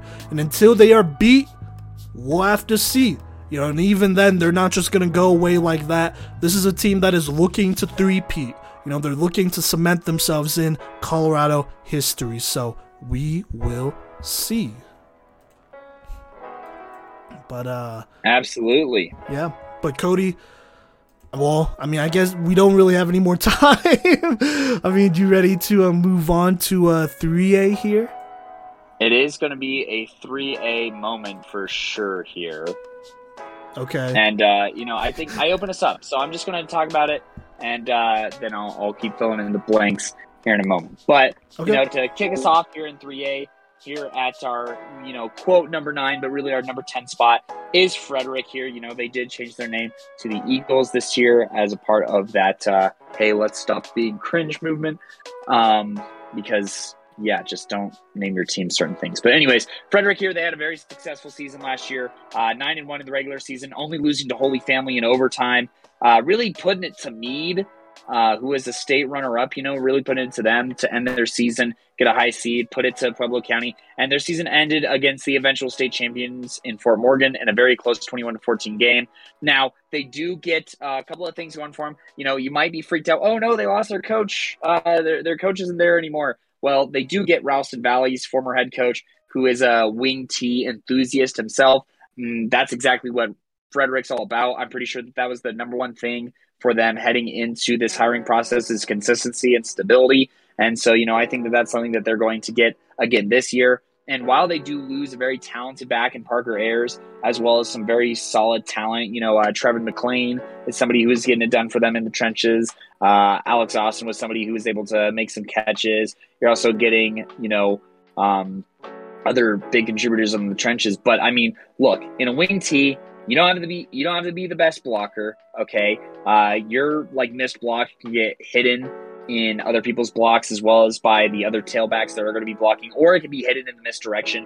And they do have 2 very solid tailbacks returning in Cruz Zamudio, who eclipsed 1,000 yards last season. And then also their third string running back, River Lakey. He averaged 10 yards per carry. And also had 6 touchdowns himself. So there's plenty of experience in the backfield. They also have their leading receiver, who's going to end up being, the security blanket for rollouts this upcoming year. I don't really think losing your quarterback matters all that much when you're a team like Frederick, honestly, who's just a bit of a game manager, and you're going to try and win games the exact same way. So I'm not too concerned about turnover at the quarterback position. And then, they do also return a lineman in Hunter Kenny, who and Cooper Anderson, who are both all-state honorable mentions, right?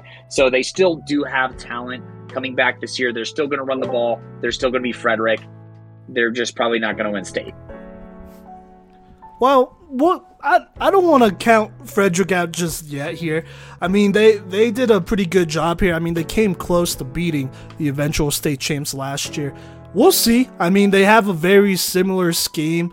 Might even do that scheme a little bit better than they had last year. They might be able to perform better, with this coach coaching them in this scheme. And so, because he is a talented, he's a coach that's won a lot of games, is what I should say. So, there you go. We'll see what happens there. I mean, they got a lot of talent.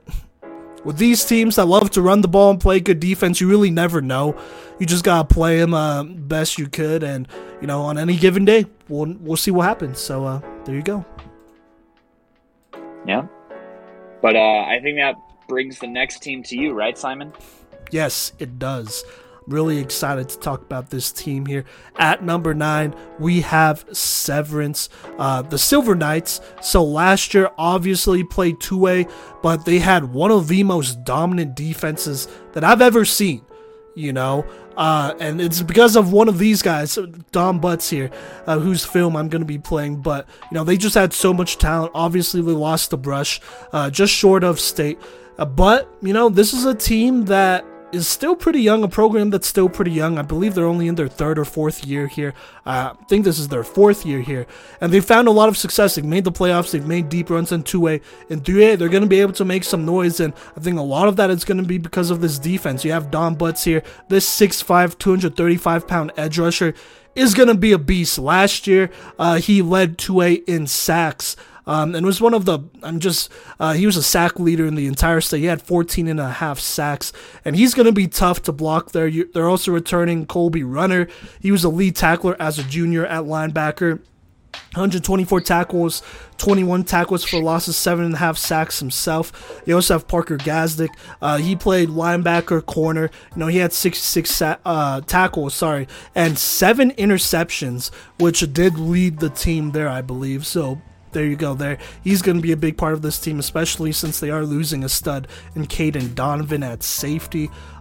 You also have, you have a Brady Varney as well. As a sophomore last year, he was a beast. He had 13 tackles for losses and 9.5 sacks. By the way, he's 6'5", 220 pounds, and so the 2 edge rushers for this team are both over 6'4", 220 pounds. You don't see that on many levels. Cherry Creek might have that on the 5A level. They have this on the 3A level, and they're this good. They're extremely well coached. And then look out for the brother duo of Jeremiah Hoffman and Jaden Hoffman. Jeremiah Hoffman has been turning it up for TFG. He's one of the best young receivers coming up. Jaden Hoffman, he's going to turn up as a quarterback.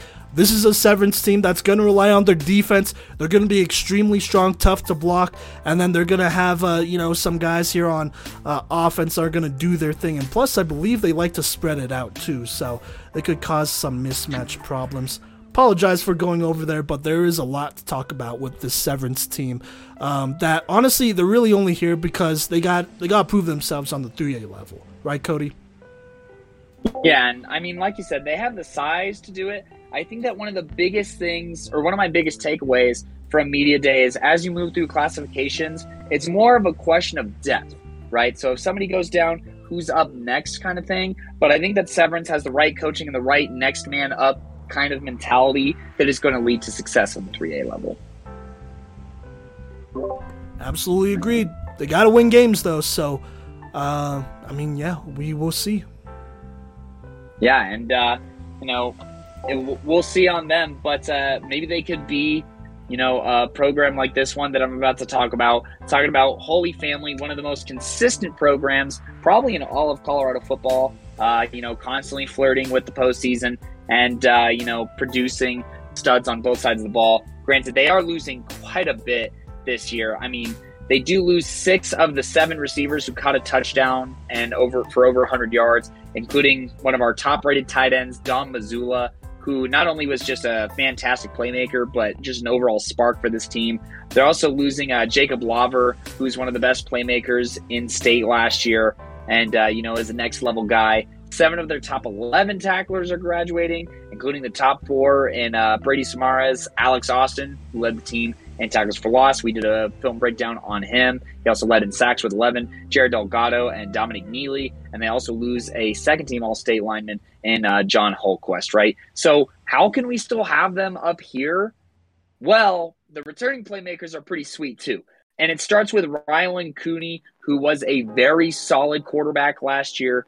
In his sophomore year, he just got better and better each week. The gaps in talent against other teams closed. And I think that, just like most football stories, it starts and ends with the quarterback. And Rylan took some significant strides last year that has me, very confident in this team. They also had another class of 2024 guy in Anderson Osborne, who showed flashes with 2 sacks in 5 games and another 4 tackles for loss.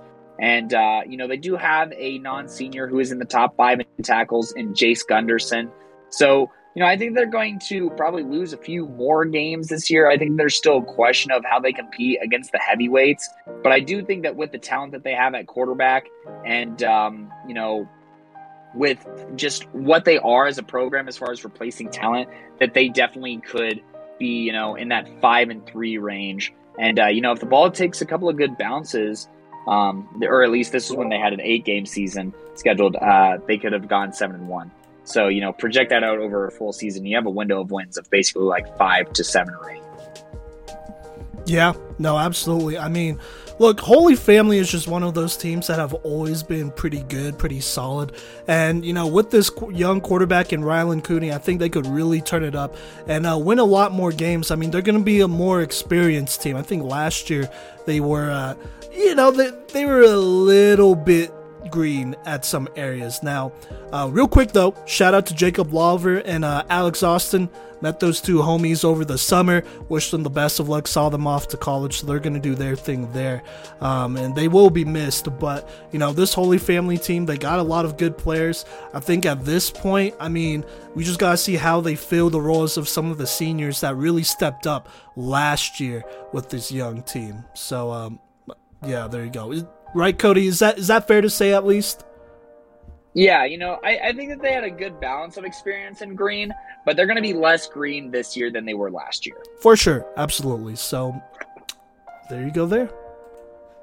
And, a team that I think enters the season, they didn't end their season ideally, but they're going to enter it red hot, I think, with all the off-season lifting that I've seen some of these guys do, as well as, just what they were able to do last year is Palisade. I mean, look, they challenged themselves. They played some 4A talent. They played against the spring defending champion Rifle, and they had some big wins against some very solid teams, and they were able to score like crazy. And they do lose some talent for sure on this squad. I think mainly on the defensive side of the ball. I'm looking at Kevin Sorgren, who's going to Wyoming. He was a D1 guy, and you also have Aaron Harris, who is an all-state caliber player on the offensive side of the ball, and Franklin Barks, right? So all these guys, they're very solid, but they're returning the majority of their playmaking from last year. You look at Malachi Espinosa, you look at Rhett Ward, those guys, and, Phelan Salvati, all their big rushers from last year return, and they are huge. They have been up some insane weight for their size and frame. I think they're going to be even more aggressive this year. This team was running all over the gridiron last year, and I think that's something to expect again this year. Look, Rhett Ward, he was a great linebacker, averaging 11.3 tackles per game, but he was also responsible for 836 yards and, 8 touchdowns on the offensive side. Phelan Salvati, look, he's a guy who cracked 1,000 yards, double-digit touchdowns. He ripped off a long run of 76 yards. So they got the size, they got the strength, they got the power, they got the cardio. They have some offensive linemen who are returning. They're not losing everybody. And then Malachi Espinosa, who was a multiple playmaker of the week kind of guy, eclipsed the 100-yard mark. He broke 1,000 yards rushing. He ran for 20 touchdowns. And, look, if he can take a step forward passing and they can just have a little bit more of a dimension, that's okay. But, all in all, this is a team that is just going to run over a bunch of people. But the reason that they're this far back in power rankings is they just have a really tough schedule this year compared to last year. And I think a lot of teams took a step forward. But until they lose those games, they're going to remain in my top 10.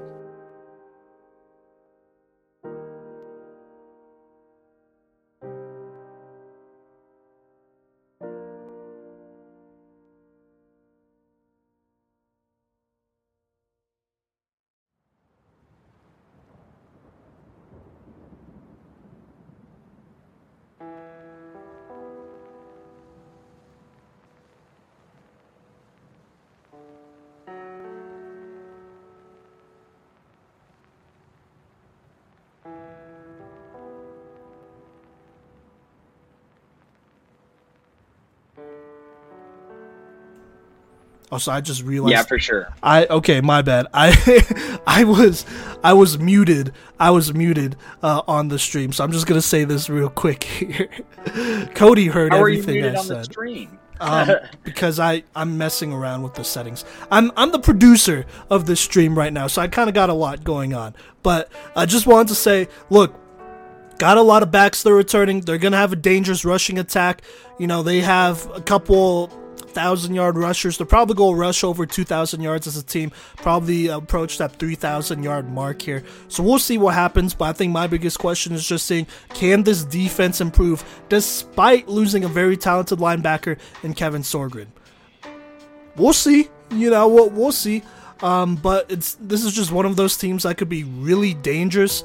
Wouldn't be surprised if they made a brush-like run to state. So just going to throw that out there. So there you go. Yeah. You get a very interesting 3-team run here, Simon, with a couple of Cody interjections in between. So I hope you're ready. Yes, I'm as ready as I'll ever be. So let's just keep it going here.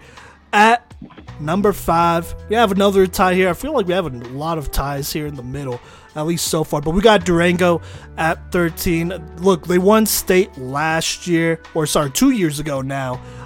Felt like it was just last year, though. And they had some guys, despite losing, you know, some key players like Jordan Wolverton, Ben Finnesseth. This last year, they were pretty good. Went 8-2 in the regular season, 9-3 in general. Played some pretty tough teams here, including Montrose, who was the 1 seed in 4A, Farmington, and then, you know, they did lose to Meade, who did go to state. And so lost to some good teams, but this was a very talented team that kind of just suffered with some injuries. Now they're losing a lot of size, a lot of skill players. Nate Messier, he was their second leading rusher. That's going to be a pretty tough loss here. They're losing Jordan Stanley, who is a pretty versatile athlete.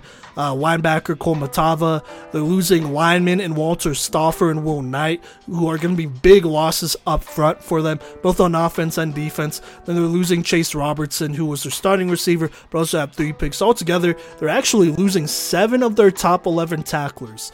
And so, look, it's not looking great on defense, but on offense, they're returning some guys here, including probably one of the best linemen in the entire state, best interior lineman, at least as of right now, in my opinion, Joshua Bates. He's committed to Oklahoma. Check out the interview if you haven't yet. He is a nasty player. His highlights are playing right now. He's going to anchor down a very young line, and so I have a lot of faith in him to figure it out, get it done, not only as a player, but as a teacher as well. But then you have a backfield with Zachary Haber, who had 1,358 rushing yards, 19 touchdowns last year, also caught for 300 yards. And you have Tyler Harms, who started last year at quarterback. You know, this is a duo that could really turn up and produce a lot of them. I also want to shout out Jarek Baruch, I want to say, who will probably be a second back for them, and AJ Folk, who is 6'2", 215, who could be a very dangerous edge rusher for Durango. Look, placing a lot, but their offense should be good, and that should be enough for them to win a lot of games. Bigger question, though, is how good will this defense be, since they are a little inexperienced, a little green here. You know, we'll see how well they do if they could also carry their weight. So yeah. What's the point of the timer if you go over every time, Coach V? No, I'm just kidding. I'm overheating here, but sorry. I'm just joshing with you. Look, Durango. Look, those losses that you stated, they aren't only big in impact and experience, they are literally big. Like, Stauffer was a giant out there, okay, on both the offensive and defensive side of the ball. Size has got to be one of the hardest things to replace. And while they still do have some size, they are just losing, you know, good depth for sure. This Durango team was one that struggled with injuries for patches of the season last year and even heading into the end of the season. So, you know, depth does matter in that regard as far as health goes. And so, you know, I think that is my biggest question, is how healthy are they going to be this year? Because I think when healthy and everything's clicking, they're right there as far as the state contender goes. And, you know, I even think last year losing to Meade showed in how close of a fashion they did in the postseason shows that they are still, you know, a contender for sure. But, you know, there's definitely some question marks on defense, but, you know, I think that their skill players can have them keep their spot in the top 10 throughout this season. I think that's a good opinion to have for Durango. But, no, for sure. back to you. But yeah, no, for sure, definitely agreed. I mean, they do have some holes they got to fill. We'll see how they do it. I mean, they have a great coach over there in Todd K. Spear, so I'm sure they could figure it out. Still got a good core too, so there you go. But moving on to the other team that is tied at 5 is Lutheran, actually. And on my personal rankings, I had them ranked a lot higher than 5. We'll talk about that later, though. Let me go ahead and start this timer and get the film pulled up. But last year, I mean, went undefeated all the way until the playoffs, where unfortunately they came up just short here. I mean, they lost to, I believe they lost to Fort Morgan, who eventually won state, so it's not a bad loss, but it was a very uncharacteristic loss. They never really played that sloppy before, and so it was just kind of an off day. And so they are graduating some guys like Clayton Jacobs, Dorian Pacheco, Bryce Johnson, Ari Jacobs, all guys who are playing on the next level, or who should be playing on the next level because they are that talented. So they're losing some core guys there. Dorian Pacheco, by the way, playing both ways. They're also losing Brody Donahue, Cole Ryrick, Ryan Allen. Even though it sounds like a lot, they're only losing 6 of their top 11 tacklers on defense, which isn't a lot. And then on offense, I mean, this is who they're returning. They're returning Ryan Kenny. His highlights are playing now. He is a very explosive guy. As a rotational back, he ran for 750 yards and 11 touchdowns while also playing linebacker and racking up 76 tackles. I mean, just look at the film. Bro is an electrifying running back. He's going to be able to carry for this team as they figure out their passing game. Now, speaking of their passing game, they do have Jaden Williams, who I believe is going to be one of the top tight ends in the state. Did really well playing for the Ducks, 7v17 this last year, so I think he's going to turn up. You also have the CCO brothers, Trey and Joe, both made our watch list. I think they're very shifty guys as well. That will complement Jaden Williams really well. And then the guy who's going to replace Clayton Jacobs is Ryken Doggard, and he looks really good in offseason stuff so far. We'll see if he will continue to develop here. Also want to shout out the linebacking core, including Peyton Garrett for this team. They're going to be dangerous. Lutheran loves to use their linebackers, and so even though they are losing a lot, I mean, they're going to be fast, at linebacker, and then they have a very nice core here who could turn up for them and could put up similar numbers. Maybe not the same, but similar numbers, so we'll see about that. Plus, they're very well coached. Man, I keep going over. I'm trying really hard not to, but I'm just lacking just a little bit. You gotta be like an auctioneer. We're testing Simon's communicative skills today. But this Lutheran team, very solid football team. I believe in their program. I think they're going to be really good this year. Like Simon said, lots of skill position. And Simon, are they trying to run a play every 12 seconds? 10 seconds? Something like that? It's under 10 seconds. Under 10 seconds. Okay, so under 10 seconds, they want to get a playoff. I think that they are coached to do that, and I think that, they have some offensive talent that, is going to make that very possible. But, they end up tied for this 5th spot just because I am a little concerned. Well, not concerned, but I just have to see the quarterback pads in action before I personally warrant a higher rating, which I think is fair. Gonna throw this out there. Ryken isn't exactly the same rusher as Clayton Jacobs is, but I mean, I'm just gonna say, as a passer, a lot of good things out here. So we'll see. I mean, look, I think this offense is gonna be explosive. They run that spread, and they do it just as good as any team in the state, while having a good rushing game. Because I think there are some teams that run the spread, but they have a horrible rushing game. Lutheran has always had a pretty good rushing game, though, so we will see. They got a lot to prove, and I'm hoping to make it out to a game, so there you go. But, yeah, I mean, let's keep this thing going, though. I believe. All right, for real, 2 minutes on one of the teams that returns the most talent in the entire state. Good luck, Coach B. Yeah, we'll see how this goes, but at number 4, we have Green Mountain. Let me go ahead and start the time and get the film here. They are returning basically everybody.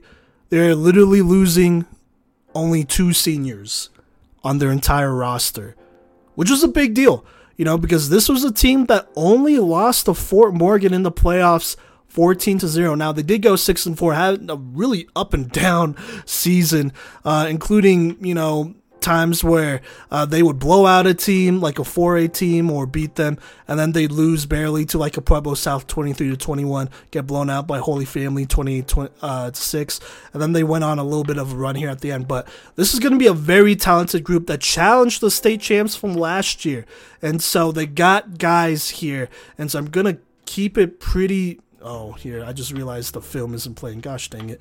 But I'm going to keep it pretty simple here. I mean, the film that you are seeing right now is Donnie Carney. The 6'5", 225-pound tight end did get offered by Northern Colorado, so he is that guy. He also plays defensive end and outside linebacker. He's going to be part of a stout defense that's going to give a lot of teams trouble. I think this was a pretty young team last year. They showed flashes of greatness. This year, they're going to take a pretty significant step forward, and Carney is going to be part of that. Another guy who's going to be part of that is Anthony DeGrazia. I believe he was an All-State honorable mention. I mean, he did his thing at cornerback, had 44 tackles, 4 picks as a junior. He's going to be returning for this team. And then something that's going to be real notable is the rushing game for this squad. They're returning Dom Sanchez, Noel Dakers, I want to say, and Zach Wallace as well, who had some rushing. I mean, this backfield, they were really productive last year. They like to run the ball a lot, and then they'll throw it every now and then, but they like to run the ball and play good defense. This is going to be a dangerous team because of how much they're returning. They have a ton of experience. They played together for a while. We'll see what happens. But yeah, and it's not like they can't throw it either. Like I said, they have a big old tight end who obviously, as you can see here, they throw to plenty. Yeah, I mean, I was sold on this team when you talked about just like the stability that they have returning at everywhere on the field, honestly, but especially in that backfield. It's really easy to kind of transition when you have proven guys in the backfield and proven guys up front, because then you can rely on your offense to get 5 yards every play, eat up some time on the clock, and that makes everyone's job easier, much less that you have as many players returning as you do. So I feel the Green Mountain vibes. There you go there. Yep, absolutely. I think they'll be dangerous. They could definitely make a run here. I mean, really all these teams in the top 10 could really make a run. 3A is competitive. Yeah. 3A is probably the closest level of competition, 1 through 10 here. And I'd even say that there's an 11th and 12th team that, might have a chance as well. But absolutely. We'll talk about that later, though. Yeah, we will. But for now, we're going to talk about one of my favorites to win state, and that is going to be Northridge. I mean, this was a team that exceeded our projected wins by 1, which got them so hyped. But, last year, they were very solid, and, they competed against, some heavyweights, and, they lost some very close games against Fort Morgan and Meade by a combined -4 margin. And I think that that's a great call sign that they're going to be great this year. They're going to be returning their quarterback under center Cooper Rose, who, he threw twice as many scores as he did picks. So that's a good start. But then they also have lead running backs, Isaac Ness and Damon West, return following a season in which they ran for a combined 19 touchdowns and over 1,700 yards. So tons of production in the backfield. But what good is the running backs if the line isn't returning? Well, don't worry. They have some solid linemen returning. You're getting Parker Steckel back, who is also very good on the defensive side of the ball as a linebacker. You're getting Cody Burkholder, who is an All-State honorable mention at center. You're getting Dylan Suji. You're getting Chris Thill back. You're getting a lot of very solid linemen back, as well as some receivers. Uh-oh. Can you hear me? I realize you can't see me, but yeah, I could hear you. You're good. You can hear me? Does it sound fine? Yeah, it sounds fine. Keep going. Okay, I get a little bit of an extension. But anyways, they're also returning some very solid receivers. I mean, you're getting Reed Peterson and Marquez, who are all, the top 3 receivers there. So you're getting basically your entire offense back outside of 2 linemen and maybe some guys who had some rushing yards. That's fantastic. You're also getting, Steckel on the defensive side of the ball had 119 tackles. Over half of them were solo at 61. And, he was just a game wrecker. And I think that he's somebody who's not only going to be in contention for our top 5, senior linebacker list, but he's a potential defensive playmaker of the year candidate over there in the middle for Northridge. Then in addition to that, Damon West and Jaden Marquez were guys who led the team in interceptions with 2. They're both going to be coming back. And, I think that's something that you can't count on as much for Northridge this year, is that they did recover a ton of fumbles. They recovered 12 fumbles last year, which is kind of unheard of. So I think that those are going to take a dip. So they're going to have to find ways to force turnovers in other ways, as well as force other teams to punt. But I mean, just very talented on both sides of the ball. They are losing, a couple of turnovers and a couple tackles here and there. But ultimately, I think that with the progression that they showed last year, as well as the returning talent that they have coming back into the fold, they are in that discussion as far as teams that, should make it past the first round of the playoffs and should be in that semifinal round, arguably. Yes. Hey, real quick, shout out my boy Chris. Shout out my boy Coach Garza over at Northridge and whatnot, my dogs. Had to. Look, this Northridge team, they got a lot of talent. And I've been saying it, like even in my prediction last year, I said this is a team that could contend for state this year. And I just want y'all to think about this. When was the last time a Greeley team not only went to state, but won it? This is a team that could definitely win it, The experience they have up front, they're going to be good. They're well coached. They have a lot of chemistry together, so they'll be great. The skill players are good. You're returning a quarterback in Cooper Rose, who had experience last year. He should be able to step up. You're returning an all-state linebacker in Parker Steckel as well. This is a team that is pretty complete. I'm not even going to lie. Now, they're going to get challenged this season. We're going to get a better vibe on this team once we see them play. And I will actually be at the Evergreen versus Northridge game. I should be going to that game for sure. So there you go. Just wanted to throw that out there. Really excited to see how this Northridge team does. So yeah. Good spot for transition, Simon. Oh, it's an excellent spot for a transition. Because at number 2, well, technically tied for number 1, which is the only tie we have at number 1, is Evergreen. Let me go ahead and start the clock here and get the film here. Look, Evergreen last year made the playoffs. This was a team that we thought maybe might have had a little bit of a rebuilding year because they are losing. They lost their guy, Griffin Loretano, plus a lot of skill players. But they found a guy in Tommy Pocholski, and look, I'm just going to be honest, they're not losing a whole ton. They're losing 5 of their top 11 tacklers, a lot of their secondary. Other than that, they're returning basically everybody. But like I said, let me start with Tommy Pocholski here. As a first-year starter, was pretty impressive. Passed for 1,961 yards, 21 touchdowns, 5 picks. Also had 4 touchdowns on the ground. He will be losing his top 2 receivers, and so they might not have as much experience there, but I'm sure he's going to help them figure it out. He's the leader of this team. He's the quarterback, so I'm not super worried. They are returning their leading rusher in Gabe Zimmerer. He had 784 rushing yards, 5 rushing touchdowns, also caught for 228 yards and 2 touchdowns, and racked up 44 tackles. He should be able to, relieve some of the stress they might have there, with the lack of pass catchers. He'll be returning. He'll be a safety blanket, plus he provides a run game. And speaking of this run game, they got some big boys, including Russ Woodward, who is going to be one of the best offensive tackles in the entire state, period. He's also a beast at defensive end. 6'6", 240 pounds, hit a massive growth spurt. He had a solid junior year, 70 tackles, 4.5 sacks. This year, he's going to be an absolute monster. Already earned a D1 scholarship for Eastern Washington, I believe, to play tackle, so he is that guy. You also have Jordan Turnbull. I think he's somebody they could probably include a little bit more in the passing game. He's 6'4", 210. He's a very good athlete there, and so he could be a mismatch. Plus, he's coming off the edge as well, and so he is going to be part of one of the most deadly pass rushing duos. Also got to shout out Jack Johnson at linebacker, had 114 tackles. This Evergreen team, they are very complete. They got pass rushers, they have a linebacker, they have a running back, they have a quarterback.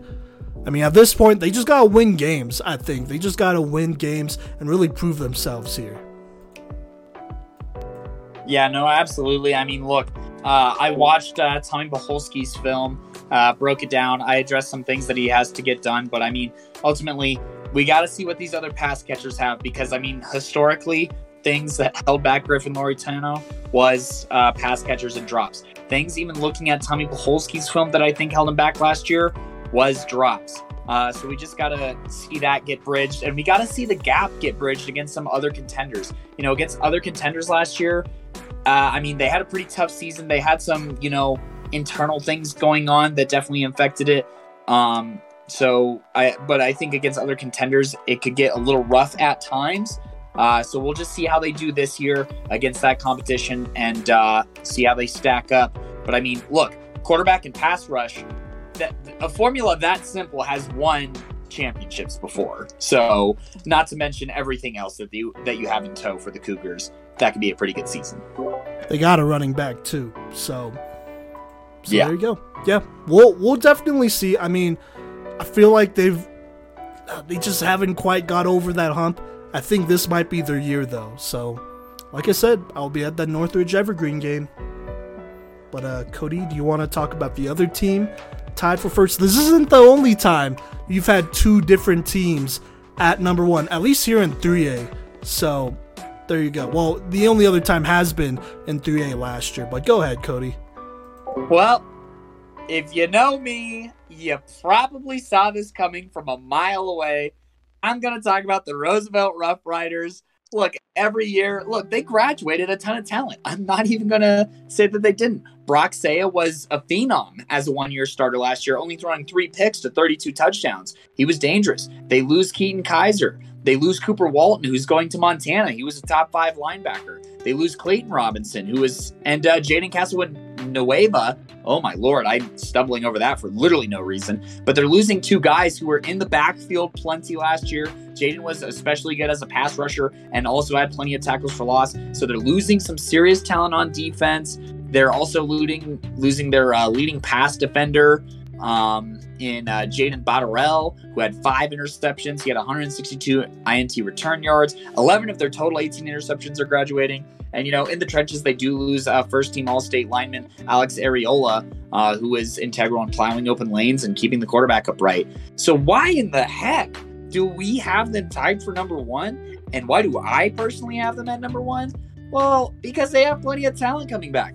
Look, class of 2024, Bronco Hartson, I don't know why I said Harrison. Bronco Hartson, younger brother of Brick Hartson, by the way, was absurdly efficient last year in his limited action, going 12 of 16 for 221 yards, 4 touchdowns, no picks. Look, he's had plenty of years to learn, which at the quarterback position is just so important and vital. So he knows his offense probably inside and out from his older brother, from sitting behind Brock last year. I think that he's going to deliver. He's got good size. He's very athletic, versatile, and tough. Look, he's played defensive line. So when you got a hard-nosed quarterback look like that, and there's a first down that needs to be got, and he takes off, there's probably very few defenders in this entire state that are going to make that tackle. Not to mention leading rusher Ryan Duche is going to return. Not to mention our 3A most valuable playmaker, Tucker Peterson, who's one of the best playmakers in the entire state on any level, any classification. You have him coming back to the offense and defensive side of the ball. You have guys returning to the line. I'm looking primarily at first team All-State guys like Anthony Munoz, not to be confused with the legend, but could be Roosevelt's equivalent to the legend, I guess. And I just think that the team that I heralded last year is just returning a ton of talent on offense. Last year I was high on how much they're returning on defense. I think that they're returning enough on offense to be a contender. And I think that this season could be another 10-0 season for them in the regular season with a window of wins between 9 and 10. It's just, can they get that monkey off their back in the postseason? Agreed. Hey, Tucker Peterson, our only receiver MVP ever. Because we've only done awards 1 year, and he was the only one to win it as a receiver. So that's huge. I don't even know if it'll happen again, honestly. Might happen this year. But he'll be in the running for sure. But hey, look, this Roosevelt team, we'll talk about our personal rankings here in a minute. I didn't have them at number 1, but I had them pretty dang close. I need to see how Bronco Hartson does in some of these younger guys, but they're returning a pretty good core here. And I think something that Ryan Doucet said, is it Doucet? apologize if I'm saying that wrong. Might be just that, but okay. Well, something he said at media day was that, last year they had a lot of talk. This year they want to be about it. And I think this is a team that could definitely be about it. This is a team that could definitely go to state. They could definitely win state, and I wouldn't be surprised. There's a reason we keep picking them. I mean, they're very well coached. Shout out to Coach Lane Wassinger.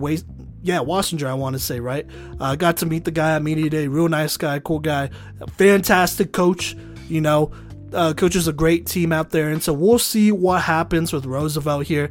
But regardless, you could probably count on them being a top 5 team this entire year. I don't even think that's that crazy of a thing to say. They are the definition of a powerhouse here on 3A, by the way. I think I actually had them beating a 4A or 5A team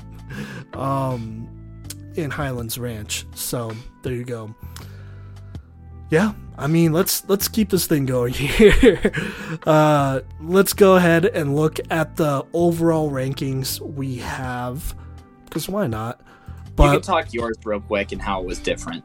Okay, sounds good. Well, just real quick, just to recap our 3A preseason power rankings. At number 10, we have Frederick. After that, it goes Severance, Holy Family, Palisade. At 5, we have a tie with Lutheran and Durango right there. Then we have Green Mountain. At 15, Northridge after that. And then we have a tie at number 1 with Roosevelt and Evergreen there. Here, let me go ahead and start the clock here. My personal rankings went Frederick at 10, Holy Family at 9, Severance, Palisade, Durango, Northridge at 5, Roosevelt at 4, Lutheran at 3, Green Mountain at 2, and Evergreen at 1. I'm just going to be real. All 10 of these teams could probably go to state and win it. And I would not be surprised. Look, 3A is extremely tough. You cannot just be one-sided. You cannot just have a good offense. You got to have some defensive playmakers. You cannot just have a good defense. You have to have at least a couple running backs, not just 1 or 2 if you're going to run it, but you got to have a stable, and so to win the 3A state championship, it's all about who is going to be the most complete team, straight up. And real quick, I want to talk about some other teams that are just outside that I wouldn't be surprised if they made the top 10 and maybe even made a run, But for me, at 11, I have Pueblo South. Then you have George Washington at 12. They have a fantastic duo of Marcellus Honeycutt Jr. and Silas Evans, both D1 guys. Have the offers for it, so there you go. At 13, you had Meade, who was literally in state last year. They have a stud in Sean Mentlock. Plus, they're huge up front as usual. Nothing really changes there. They got some guys. So, there you go. They're just not as complete as they were last year, obviously. At 14, you have the newcomers in Res. I think they're going to make the playoffs this year. Now, I have questions about what they're going to do on offense. We'll see about that. Defensively, I think they'll be tough. At 15, I have Discovery Canyon. They have a great quarterback and running back duo in Trevin Alacio and Ethan Emmons. We'll see if the defense can pick it up. They looked pretty weak against me last year. And at 16, I have Fort Morgan. Got a lot of new guys in there, and I think, they'll be able to make some noise. I just don't know quite yet. There's a lot of proving that has to be done here in 3A, just going to be honest with you. This is probably the toughest rankings that not only I've had to do, but Cody, I'm sure you've probably had to do. Anthony Garcia has told me he's really struggled with this as well. By the way, check out Mile High Prep Report. We'll have media power rankings that we do with other guys there, and so this is really tough. But Cody, go ahead. Sorry, I went a little bit over there to plug something and talk. But yeah, I should get 2.5 minutes on every single one of mine. Go for it. Anyways, yeah, no. For my top 10, I'm just gonna run through it real quick. Roosevelt number 1, Northridge number 2, Durango number 3, Evergreen 4, Green Mountain 5, Lutheran 6. I think especially with these top 6 teams, it's pretty interchangeable, honestly. So, I'm not too pressed, and it averaged out, I think, pretty respectively here. Then Simon and I were on the same page, at least with back 4 teams, as far as Palisade, Holy Family, Frederick, and Severance. That was my order. His order was a little different. But I think that teams to talk about outside the top 10, look, Meade, really tough up front. I think that, they're a team that might take it personally. And I took that personally. Being outside the top 10, there's somebody that can swing their way right back into your George Washington's another good one. Pueblo South's another good one. but one that, I think could even go as far as taking Palisade's spot on this list, depending on how they perform this year. And one that I don't think I've thrown enough respect on here is Summit. Summit is returning a very solid quarterback in Jack Shearholtz, I believe is how you say it. They have an absolute beast on their defensive line. And overall, they're returning a lot of skill players here. And I think that they have a schedule where they're going to get chances to prove themselves. They got a game against Durango on the road. They get to play Palisade, and they get to play Glenwood Springs is another team in 3A that I think could make some noise both on the offensive and defensive side of the ball. Not any of those teams really in any particular order, but I mean, those are all teams that just have great athletes and the ability to make big plays. And I think that they were teams that were like maybe a player or two away from making the postseason last year, especially Glenwood and Summit. And, I think that they have the experience to flip the script and make that push this year potentially and, squeeze some of these teams from last year out. But like I said, Roosevelt, number 1 for me for the time being, Northridge 2, Durango 3, Evergreen, Green Mountain for my top 5. Lutheran easily could be in the top 5. You could swap them out. I think 6 through 3, honestly. And then Palisade, Holy Family, Frederick, and Severance. That's 3A. Valid. Yeah, no, that's 3A. Like I said, it's going to be a bloodbath. There's going to be a lot of moving up and down. A lot of teams will get shots at each other. We'll see what happens. I'd be really surprised if this top 10 stays the same. I'm almost positive a couple of teams will drop out and go in. Just going to be honest. Like I said, you have to be a complete team. You have to play a complete game to be successful on the 3A level. Having a bad game means you lose, straight up. There's no team that's that much better than the other that'll make the playoffs. So, there you go. But, golly, 3A. I'm super excited. I can't even lie. I'm excited for this season. But 3A just kind of gets your blood pumping a different way. You know what I mean? Oh, for sure. 3A is just competitive. It is. But, I mean, there's going to be some competition on this 4A level as well. And, Simon, if you don't mind, I'd like to start off because otherwise I'm going to do 3 teams in a row. Is that okay with you? Yeah, you could do it, I guess. Okay, cool. So we have 2 teams here at the number 10 spot, and I'm going to be talking about Skyline, one of the more intriguing teams last year. And, they made it to the playoffs last year despite, a lot of injuries, a lot of emotional turmoil in the community, and just a lot of new faces in a lot of ways. They do see some pretty large linemen leaving on the defensive side of the ball. I'm looking at Caleb Allen, who is 6'4", 320 pounds. I'm looking at Tony Munez, who is 210 pounds. So losing some size here. They're losing a great athlete in Wynn Drews, who was a 1,000-yard rusher. But, they do have plenty of opportunities to turn up this year. I think that they do return their top 2 tacklers in Maddox Leggett and Evan King. Evan King is a phenomenal safety, by the way. You got to take a look at his film. He's very athletic. He can cover the entire field.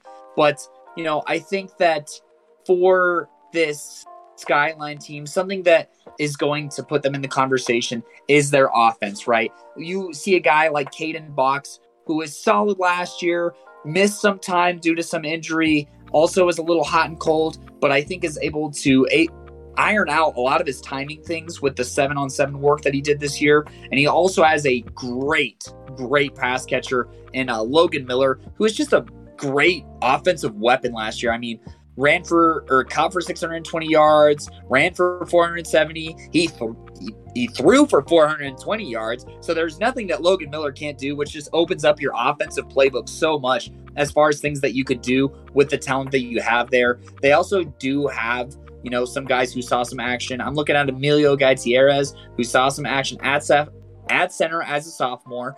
He needs to take some steps forward. So, this is a line that has like splotches of experience from last year. And, if they put in the work this offseason, like everyone else does, and just with like time and chemistry, I think that they can really mesh together heading into this season and provide Skyline with a very solid season. Dang, right on time. There we go. Absolutely agreed.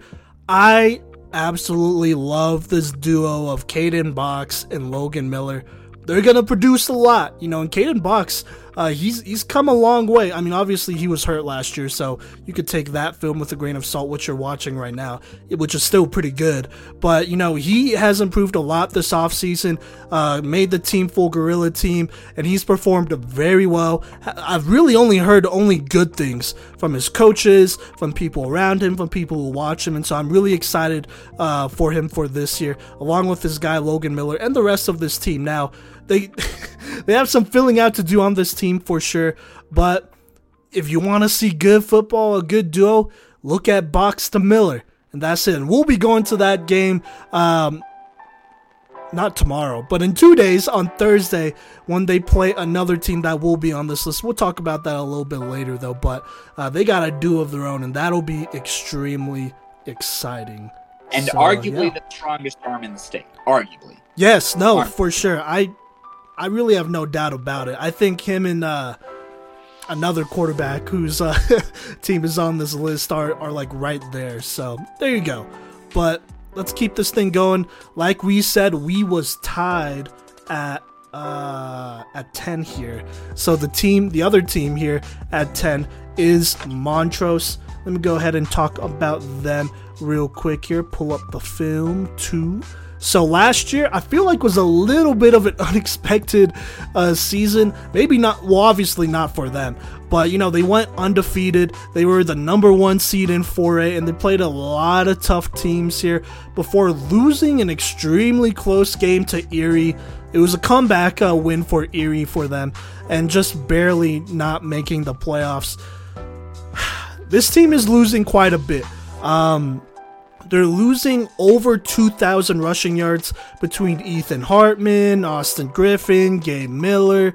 I guess that's it. But between those 3 guys, you had 2,000 rushing yards because Hartman had 1,138, Griffin had 987, then Miller had 438. And this is a team that loves to run the ball. They pound the ball, and then they beat you up on defense by playing excellent defense. And so those are all big losses there in the backfield. As if that was not enough, they're also losing 7 of their top 11 tacklers as well, including a 6'5" pass rusher, Ashton Oberg.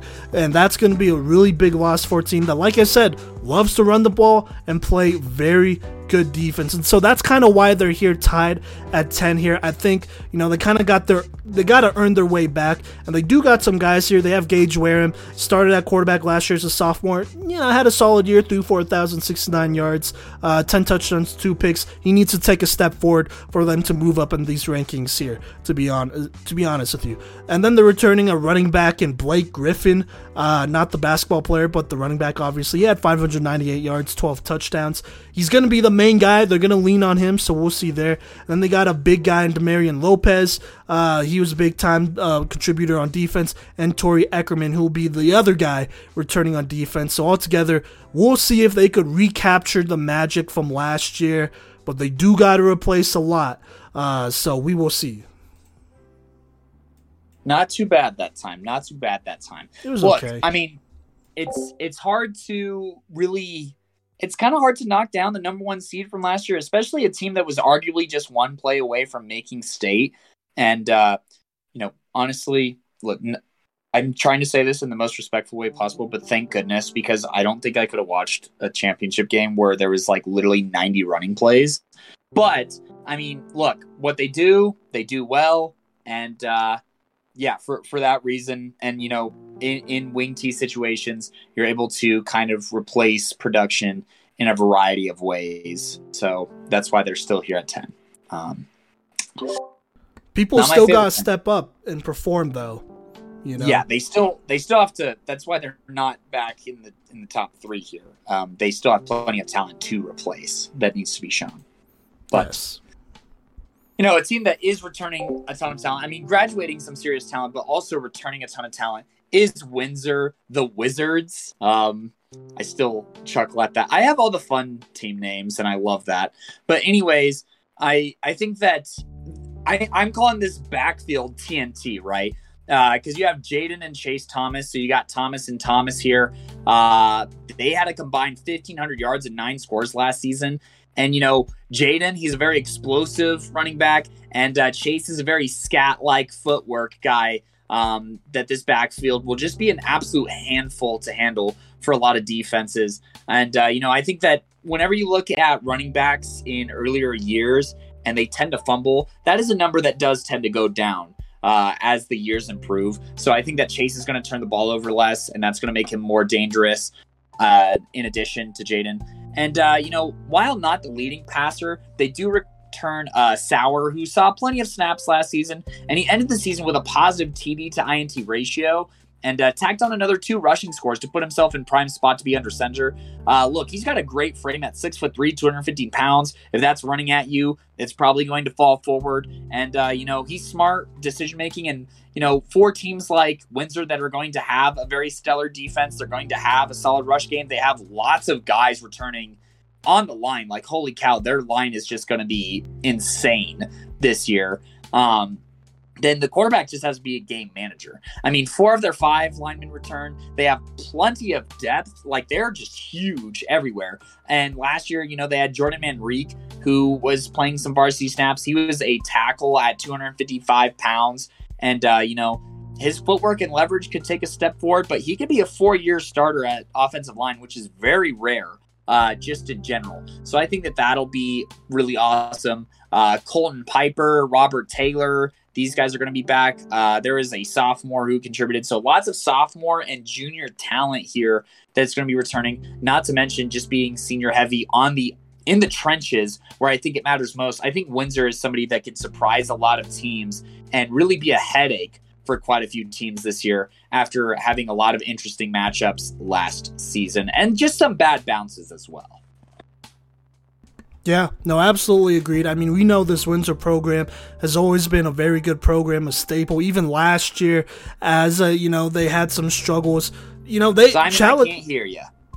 Oh, well, sorry. The stream could hear me. I forgot to unmute me with you, but the stream could hear me. But yeah, like I was saying, last year, I mean, even though they're a team that had their struggles, they're a growing team, and they're still well respected. And I think this could be what Montrose was last year and whatnot. So we'll see, I mean, they do a good job running the ball, producing on offense, controlling the pace of the game, which is a really big part of how they win games. And I think they could do that even better this year. So we will see what happens. And they can grind your bones to dust running the football, as opposed to this next team that, while they can run the football, boy, can they air it out. And, returning to be one of the most balanced attacks in all of Colorado football are going to be the Denver South Ravens. Look, last year they played very solid, avenged their opening season loss against Mesa Ridge with a playoff win before running into the buzzsaw that was the Montrose defense. But I think that, they don't lose much this year. They're returning basically everyone. Out of everyone who recorded any form of a tackle, only 5 graduated.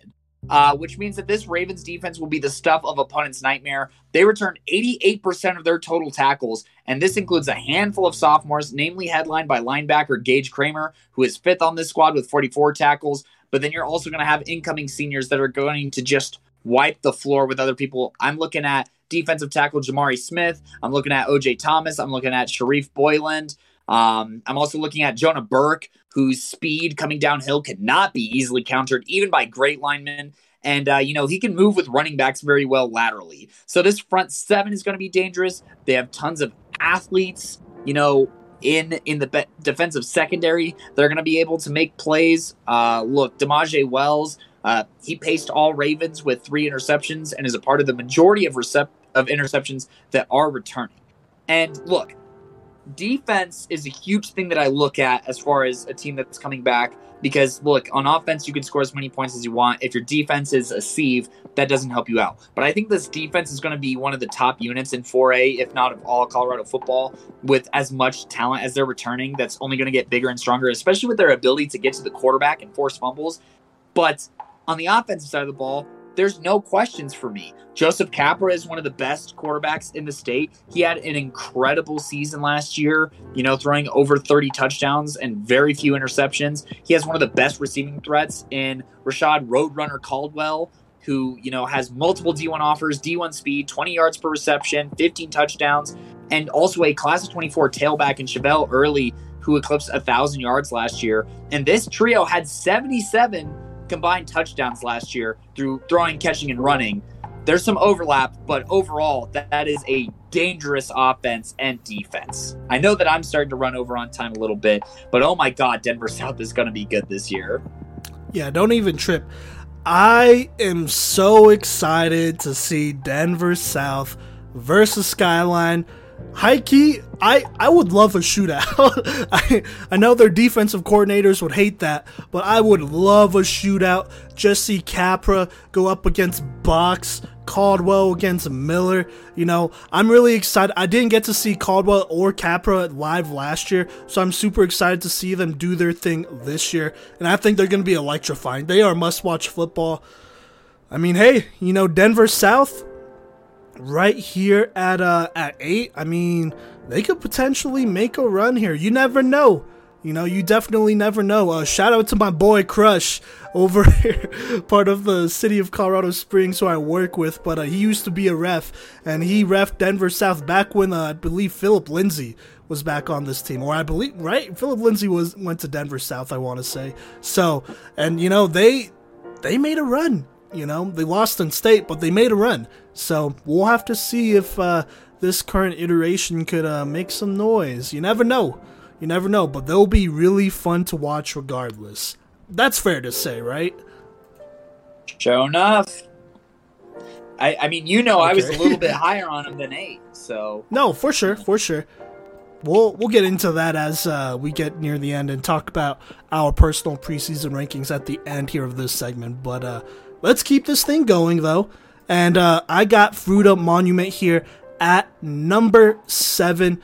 Last year, I feel like Montrose, they had a very interesting season. You know, they surprised a lot of teams. I don't know how many teams looked at Fruita Monument and was like, you know, they might be a threat, but they were. They went 7-3, 1-1 in playoffs, lost to Erie 50-26. Jesus, but they were on a roll. You know, by the way, only lost to Montrose 26-22, and that was the 1 seed, and then only lost to Chatfield, who won state 28-7. So this was definitely a team with a lot of talent. Now they are losing some guys. They're losing about 1,500 rushing yards total between these 3 guys and Armani Trujillo, Cole Jones,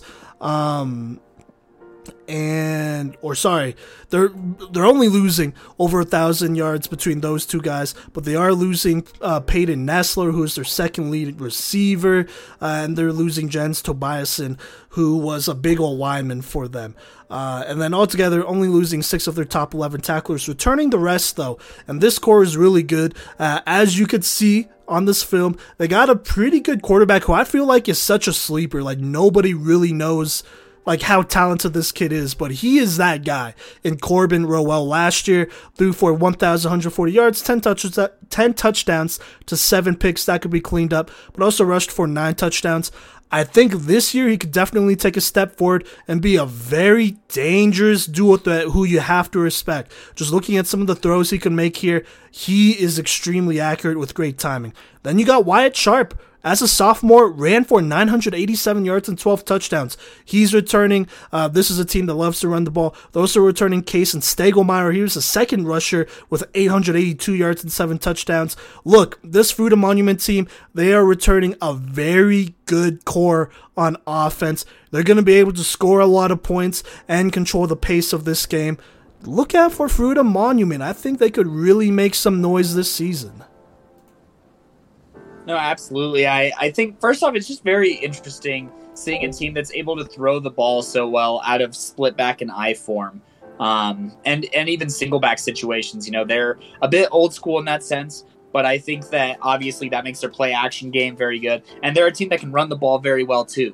So, you know, it's just interesting to see that kind of dynamic working so well, and you know, I think that it's going to carry over into this season, and they just have so many threats. I mean, oh my, like what? Just look at the film. Just look at the film. For sure. Oh, yeah. They're basically returning 2 1,000-yard rushers with 2 guys who got close to that. And then, I just have a lot of faith in this quarterback. Like, I think you can't discredit him if you're a defensive coordinator. You got a plan for him because he really thrives off that play action. And I'm a big fan. I would love to see a Fruita Monument game. Honestly, I feel like I've been saying that a lot about all these teams here. But, I mean, they're talented. I think, they got a lot of next-level players there. And, with their ability to control the pace of the game, anything could happen. I think they'll build on that success from last year. So there you go. Moving on, though, keeping this thing going, though. At number 6, we got Vista Ridge here. Here, let me go ahead and pull up the film real quick here. In case you didn't know, they have the number 1 rated quarterback in the entire state and 4-star Arizona commit Braden Dorman. Last year went 7-4. They won a playoff game against Skyline and then they lost. I mean, this was a team that we were really sad to see not have Dom Nichols, who was going to be a game changer for them. That's why we predicted them as a contender. But even then, they did a good job. They won 7-4. Now they are losing some guys in Justice Laulu, who's going to be a big loss there. He's going to Eastern Washington. He was a big time starter on offense and defense, so that's tough. We're losing Isaiah Garcia, who's their lead tackler, Xavier Cisneros, who's their interception leader. And altogether on defense, they're losing 7 of their top 11 tacklers. Plus, by the way, Keyshawn Bridges, who's their second leading receiver in yards and touchdowns. So that's tough, but here's the thing. They got the number 1 quarterback in the state, and they have a receiving core that is extremely deep, starting with BB Hills. I believe he has committed to Washington State. He's a speedster. He's a game breaker. He could hit a home run at any minute. He could take any catch to the house. And I believe that, whether it's on special teams or offense. Then you got Keyshawn Dooley. He's going to do his thing as well. He had a lot of success last year.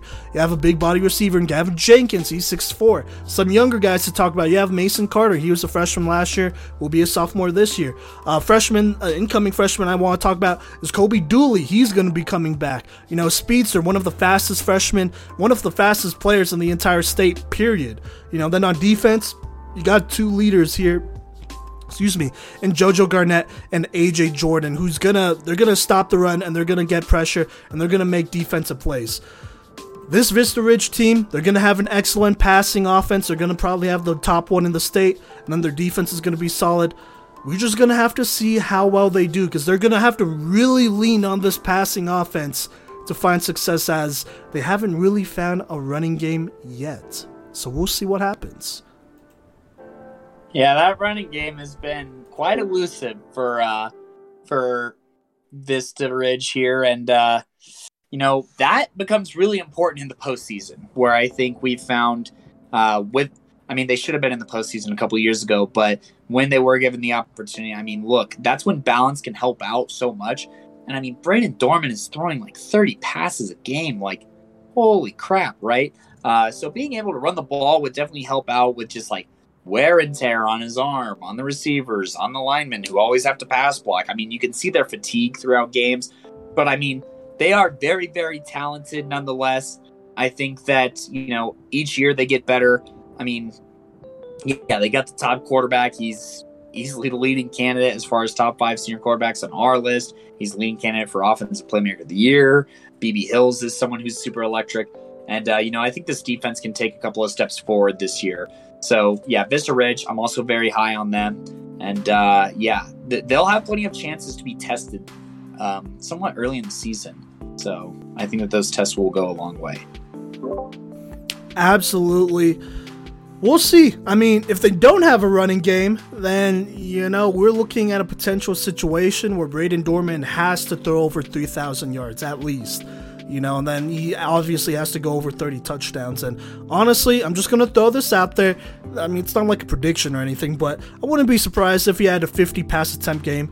Now, I don't think they would want to do that, but if it's a shootout and it's just not stopping, then we'll see. Hopefully it doesn't happen, but I wouldn't be surprised if that does. By the way, backup quarterback Ben Noblet, he will be there, and he might get he probably will get some varsity snaps and, in shootouts, in blowouts and stuff like that. So Broncos 77 challenge winners too in the pass game. It is 77, but still. Yes, absolutely. Like I said, arguably the top passing game, and potentially one of the top offenses. We'll see. They got to win games this season, and we'll see how far Dorman could take him in their last year. So that'll be exciting to watch. But another team I want to talk about here is Pueblo West at number 5 here. Last year, I mean, they had some success and whatnot. They ran the ball kind of a lot more than I thought they would, which is fine. But this year should see something a little bit different. They already played a game against Grand Junction, like I said earlier in the stream, and they won it. They won by like 20 or so.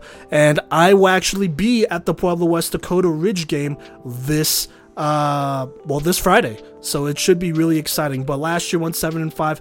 They are losing some guys like Vladimir Dabovich, Tyler Cullen, Jeremiah Sanchez, Hunter Johnson, both of the running backs who had a lot of success, were super productive the last couple years, plus their quarterback Cole Brinkley. But and they're losing Sontag Porter, who had 10 sacks last year. But this offense is going to be extremely explosive. They got a lot of receivers, and they have a talented sophomore quarterback here in Gavin Lockett. He's a dual threat. He's somebody that got hurt last year. This year, it's his time to take over. And he could potentially lead a top 5 offense. I'm pretty sure of that. So definitely got to look out for him. He's somebody that you just can't, you can't just force him to throw it and whatnot. He's going to burn you on the ground as well. So there you go. At receiver, you have Gage Martinez. We know what he could do. This year, he could have a breakout year statistically and whatnot and be one of the top receivers in his class. Have no doubt about that. He's one of the best slot receivers out here.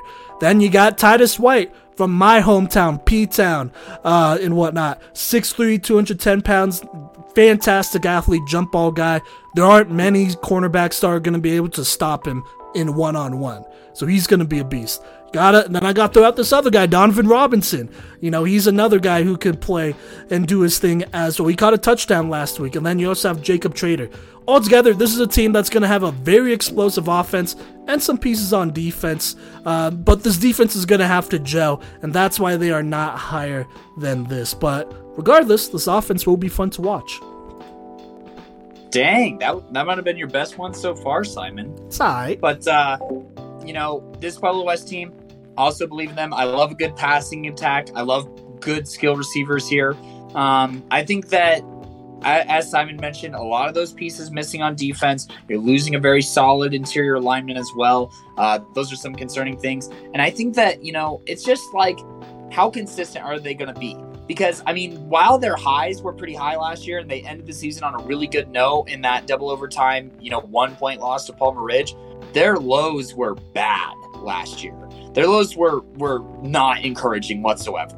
So it's really hard to, take some of their lows with a grain of salt and still be super high on them. But I do think that everything that they're returning and the way that they ended their season is where my positivity comes from for this Pueblo West team.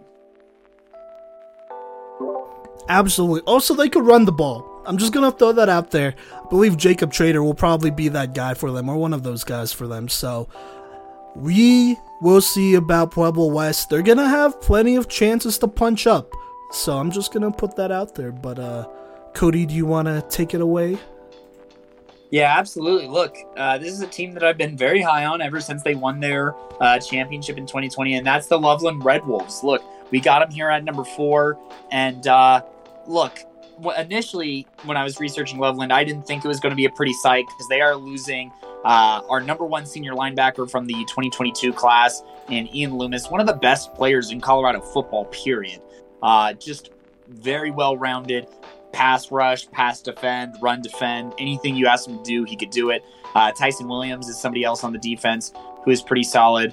And, they all are also losing a first-team All-State lineman in Uziel Ruiz. But, I was surprised at how much defensive talent was returning to Loveland, because if this team makes a run, it's going to be defensively driven and offensively moved along, right? Look, they have a sophomore who was the second tackle for loss leader last year in Stansberry, who returns after 10 tackles for loss, who was only second to Ian Loomis. Look, and he's just one of eight of the top tacklers returning to this team, including incoming seniors Dylan Lindgren, going to be on our watch list for top 5 senior linebackers. He had 133 tackles. Hudson Vagasser, who had 90 tackles. And, considering how how many tackles they lost last year in just Loomis alone, it's impressive how many tackles they are returning in 66%. Cody Lease, he was a solid safety. He's an opportunistic guy who can, intercept the ball when it's thrown up in the air. And overall, 8 of the 11 interceptions from last year will be returning back in the incoming classes. And, looking at last year in the games that they lost, I wouldn't even put it on the defense. I'd rather put it on the offense who, just didn't score a whole lot in their losses last year. But I think they're somebody who can return some serious scoring potential. Look, Garrett Harstead, he ran for 18 touchdowns and over 1,000 yards last year. And he's also getting his running mate, Drew Foley, back in the fold, who had over 1,000 yards and 15 scores, along with Garrett's, 11 throwing touchdowns, right? So I'm looking for these numbers to continue. I'm looking for the consistency, good running attack, even greater defense, probably one of the best defenses in state, probably a top 10 unit in state out of this Loveland squad.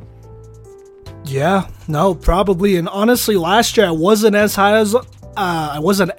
on them, but this year, I got some faith in them. I think this defense is going to be real solid, and I think Garrett Harstead, he could be due for another breakout season, to be honest with you, and turn it up another level. I was at that playoff game where their season unfortunately ended against Pine Creek, and it came down to a goal line stand, which was just an excellent tackle by Brett Alvey and the gang there. And so I honestly felt like at that point, after watching that game, Loveland could have went on and competed and potentially went back or go back to state. And they could potentially do that this year as well. We'll just have to see what happens. I mean, like you said, Cody, offensively, they got to pick it up just a little bit here. They can't make as many mistakes, and they got to take advantage of the opportunities their defense will give them, which is going to be a lot. So they could be a lot like last year's Chatfield this year, honestly. They really could be, and I would not be surprised at all. That's a really good comparison. So yeah, we'll see what happens. But moving on though, at number 3, we have the team that played them in state a couple years ago in Palmer Ridge. Last year had a pretty successful season, and they were losing a lot of players, like a ton of players, and they still went 10-2. They lost to Erie in the playoffs 28-18. That was obviously a really tough loss. Anthony Costanzo, their star safety, did not play that game, and I feel like if he did, maybe it would have been different, but it is what it is, because at this point right now, they are losing Anthony Costanzo permanently, as he is over at UNLV. On top of that, they're losing Alec Falk and Connor Jones, who are at Air Force and Michigan, respectively. They're losing Connor Cook, who had 942 yards and 15 touchdowns for them last year.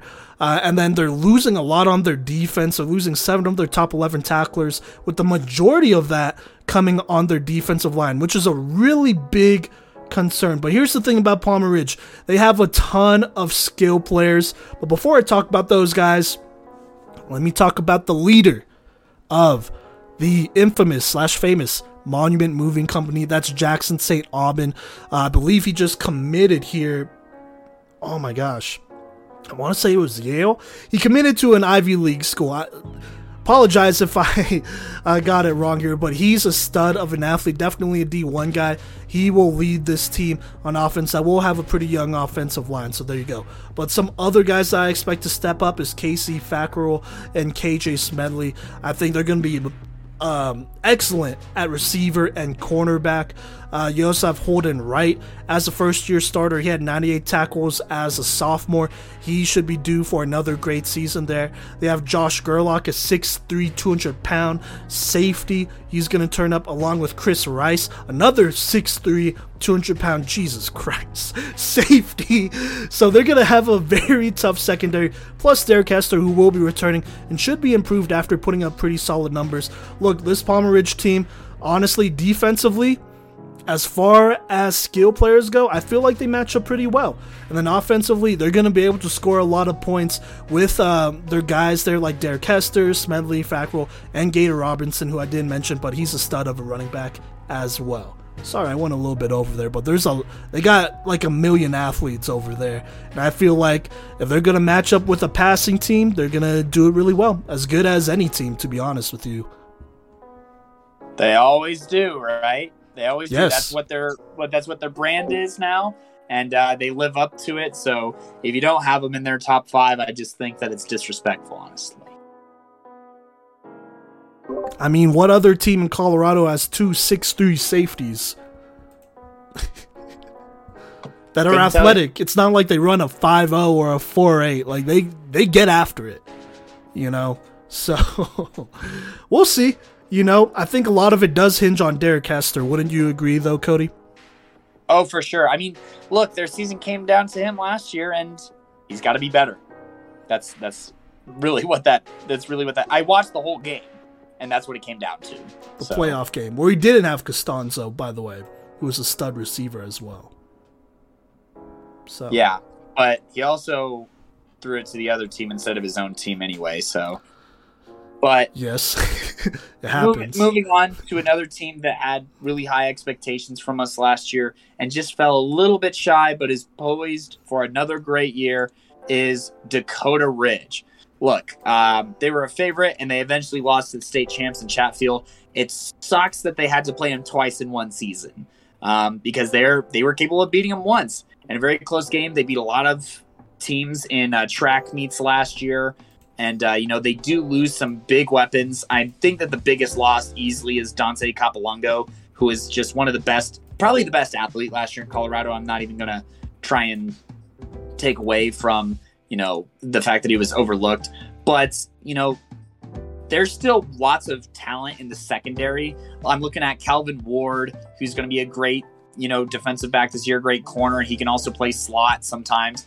Brandon Miller, Landon Giebler, these were all guys who had double-digit pass deflections last year, and if they can turn some of these pass deflections into interceptions, that's fantastic. You also get Braden Cusick, who was one of the best tacklers and is also a great pass-defending linebacker, and somebody who also blocked punt last year. This team made a lot of plays on special teams. And look, if you win in special teams, you only have to win in one other facet of the game to win that game. So you have all that going for them. You have the best running back in this senior class so far in Noah Triplett, who is a threat to go for over 2,000 yards, and any run can be a 70-yard touchdown run, right? He just has incredible speed and power to boot with it. He's also incredibly dangerous out of the backfield. And I think that they have their most athletic quarterback yet in Blake Palladino, who, had some playing time last year as a sophomore. I don't think was fully utilized to the extent of his powers, but is just extremely athletic and has one of the strongest arms in the state, especially for his class, maybe the strongest arm in the entire state. Look, we broke down his film, and I think that he's going to be an upgrade as well as a 2-year starter for this Dakota Ridge team. And, this Dakota Ridge team had a quarterback that ran for 378 last year who wasn't even super athletic. So Palladino could be a 500-plus yard rusher on top of Triplett and all the other skill positions that they rotate so well.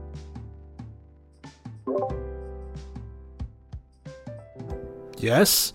Absolutely agreed. Ooh, boy. They have a lot of weapons. Plus, they're extremely well coached, which is definitely a weapon on their own. I mean, God, we're huge fans of their coaching staff. I kind of just yelled in that mic. I'm sorry about that, but I'm glad that they don't have headphones on. Warning. That's how passionate. That's how passionate I am about this coaching staff. They're one of the best. I respect them a lot. I got a lot of respect for them. They know how to coach well. They're very versatile in their coaching as well, defensively and offensively too. Real creative there. I mean, they are tough to play. Even if they didn't have all these athletes, they would have been tough to play because they're going to give you a lot of looks. They do have some of the greatest athletes in the entire state, though. Triplett, beast, He's a speedster, but he's going to run you over, too, if he wants to.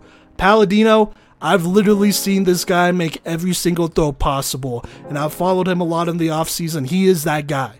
And so going against Pueblo West, another team that, loves to throw the ball, they're great offensively. They showed that in their game last week against Grand Junction. It's going to be real interesting. I'm super excited. Should be one of the premier games in the entire state all year. So I'm super excited about that. We'll see where these teams stack. Exactamundo.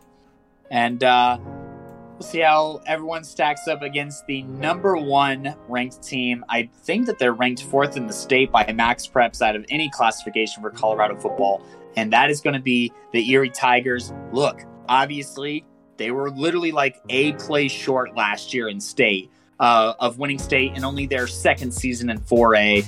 And, they are losing a lot of guys, especially, big time guys. I'm looking at John Pastor on the offensive line, who is a dog. I'm looking at Caleb Tyson, who's going to be at UNC. And, skill position wise, they'll be stumbling as 5 of their 6 leading receivers graduate.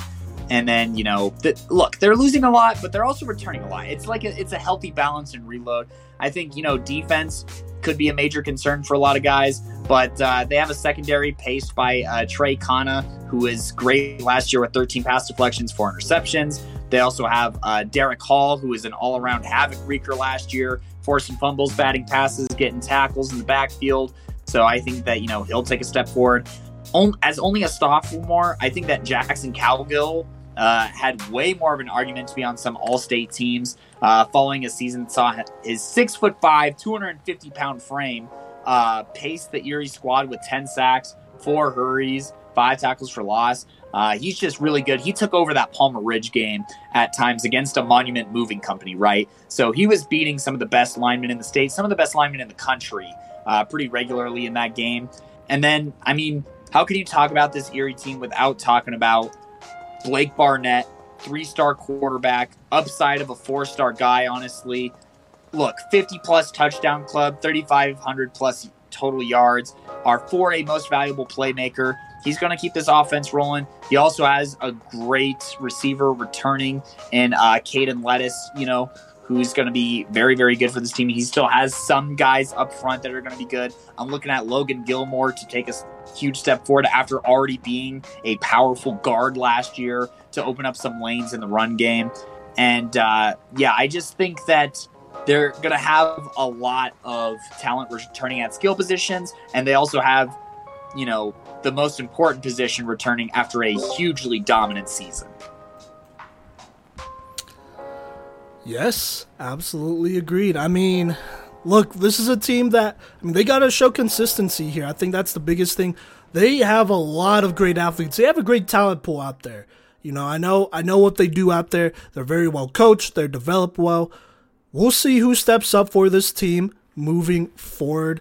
I think they're obviously here at number 1 because they went to state last year. They're the only team with state experience because Chatfield moved up to 5A. So we'll see what happens, but I'm looking at Blake, beat him up Barnett. We'll see if he could take a step forward as a passer. I think he can. We got to see him a little bit in the offseason. Also heard him talk about it at Media Day, and honestly feel pretty good about it, and he's still going to run you over too. They don't call him beat him up for nothing. That's a thing now. I'm gonna start calling him that on the recaps. Beat him up. Yeah, he is that dude, man. He is that dude. He's been taking a lot of visits. He's a 3-star guy now. In my opinion, he's probably more of a 4-star guy, but that's just me. But, we'll see how far he leads this team and if he could galvanize the rest of these guys as well to lead, because there are some very good athletes, like you said, Gilmore, the Cowgills. They're going to do their job. And, my bad, Caden Lettuce as well, who's going to Southern Utah. They're going to do their job, and, we'll see what happens. But at the end of the day, it's all about consistency, and so any team could lose just as much as any team could win. So yeah, Beat them up. Oh my god, we have been streaming for 3 hours. Isn't that insane? And we still have 5A to do. We're almost through it, Coach V. We're almost through it. We are. Let's go ahead and look through these preseason, or review, the 4A preseason power rankings here. At 10, we have the tie with Skyline and Montrose, both there. At 9, we have Windsor. At 8, we have Denver South. 7, Fruita Monument. 6, Vista Ridge. At 5, we have Pueblo West. At 4, we have Loveland. At 3, we have Palmer Ridge. At 2, we have Dakota Ridge. And then at number 1, we have the state runner-ups in Erie. Cody, do you want to go, or do you want me to go? I can go. Okay, so look, Go for it. I had Erie 1. I had Dakota Ridge 2. I had Loveland 3 and Palmer Ridge 4. So those were the only things that got a little flipped, really high on Loveland, but I mean, it's all the same to me. Then I had Vista Ridge 5, Denver South 6, Pueblo West 7, Fruita Monument 8, Windsor 9, Montrose 10, Skyline right at 11. I just want to see how this first week goes. Then some great teams just don't quite make it in here that are also magnificent. I'm looking at Aurora Central that's returning one of the best backs in state in Kyrie's Kirby, as well as a ton of guys in the trenches that's going to make them a really solid team. I think a team that's going to go back to playoffs. Broomfield, who has one of the best quarterbacks in the state, and Cola Crew, who has just a massive arm, as well as way more experience returning cohesively. I talked to them at Broncos 7v7, and they just said that, you know, the mentality is really different. They're not acting like they already have state this year. They said that was a bit of a problem last year, and I think that their defense is going to be improved. Golden, obviously headlined by Giselle Riley. They did lose their coach this past season, but, I mean, with the tools and weapons that they have on offense, there's still going to be, you know, he's still a guy who could go for over 3,000 scrimmage yards, honestly. And I'm looking at not that team, actually, because I think they're in 5A now. So go ahead, Simon. You had 30 seconds left, but all right, I got I got to catch us back up. We're on 3 hours. You take 4 minutes every time. I will take 2 minutes and 30 seconds to compensate for your time. So, all right, my personal power rankings, which, by the way, contributed to these. I know it's been a while since we've described our process, but we'll do that before we do 5A. But at number 1, I have Erie. Number 2, got Dakota Ridge. Number 3, Palmer Ridge. 4, Pueblo West. At 5, I have Fruita Monument. That's how high I am on them. I think they could really turn it up this season and surprise some teams. At 6, this is no disrespect, obviously, but I have Loveland, definitely a team that can move up. At 7, I have Vista Ridge. It's a lot of pressure to put on their passing game, but if they're going to put pressure on anybody, it might as well be the best quarterback and deepest receiving core / most talented receiving core in the entire state. So we'll see what happens there. 8, I got Windsor. 9, I got Denver South. And 10, I had Skyline. After that, just outside, I have Montrose. They're losing a lot. They have Blake Griffin. They have Demarion Lopez. We'll see what happens, you know, but they need to prove more to me this season than last since they are losing so much. At 12, got Broomfield, Cola Crew in the gang. At 13, Aurora Central. 14, Golden. 15, Ponderosa. That's high-key a team that scares me. If there's any team that's going to get, any team in the top 10 that's going to get upset by a team outside of the top 10, I think Ponderosa could be one of those squads. A lot of great linebackers. Excellent kicker, by the way. So you better hold them off on the other side of the 50-yard line because he could kick 60-yarders pretty consistently. So there you go.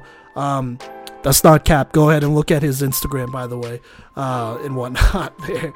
Then you have Brighton at 16, Mesa Ridge, Cheyenne Mountain, Green Junction, Heritage, Thomas Jefferson, Vista Peak, Widefield, Falcon. I might as well just did all the playoffs there. But, yeah, so there you go. We'll see what happens. I think 4A will be real competitive. A lot of faces leaving for 5A, which will be interesting. So I think it's pretty wide open in 4A as well. Won't you agree, Cody? Yeah, look, there's a ton of movement and there's a ton of returning talent. So I think the playing field is very even this year as far as playing experience amongst these top 10 teams. Yes. Absolutely. You have some powerhouses leaving, which leaves some voids. So if you want it, you have to take it. Can't wait for another team to give it to you because they won't. All these teams are talented. They're stacked with D1 guys, you know. Find a way to get it done. Ladder. What'd you say? Chaos is a ladder. Chaos is a ladder. Plus a lot of great coaches, too. We'll see some good coaching battles this season, hopefully. I think that might mean the difference in some of these games, which we do not say a lot. True. Yeah. By the way, that's the same with 3A. Cody, before we start here, do you want to go over our process with these rankings and whatnot? We've literally been streaming for 3 hours. By the way, welcome to the stream if you joined at some point and whatnot.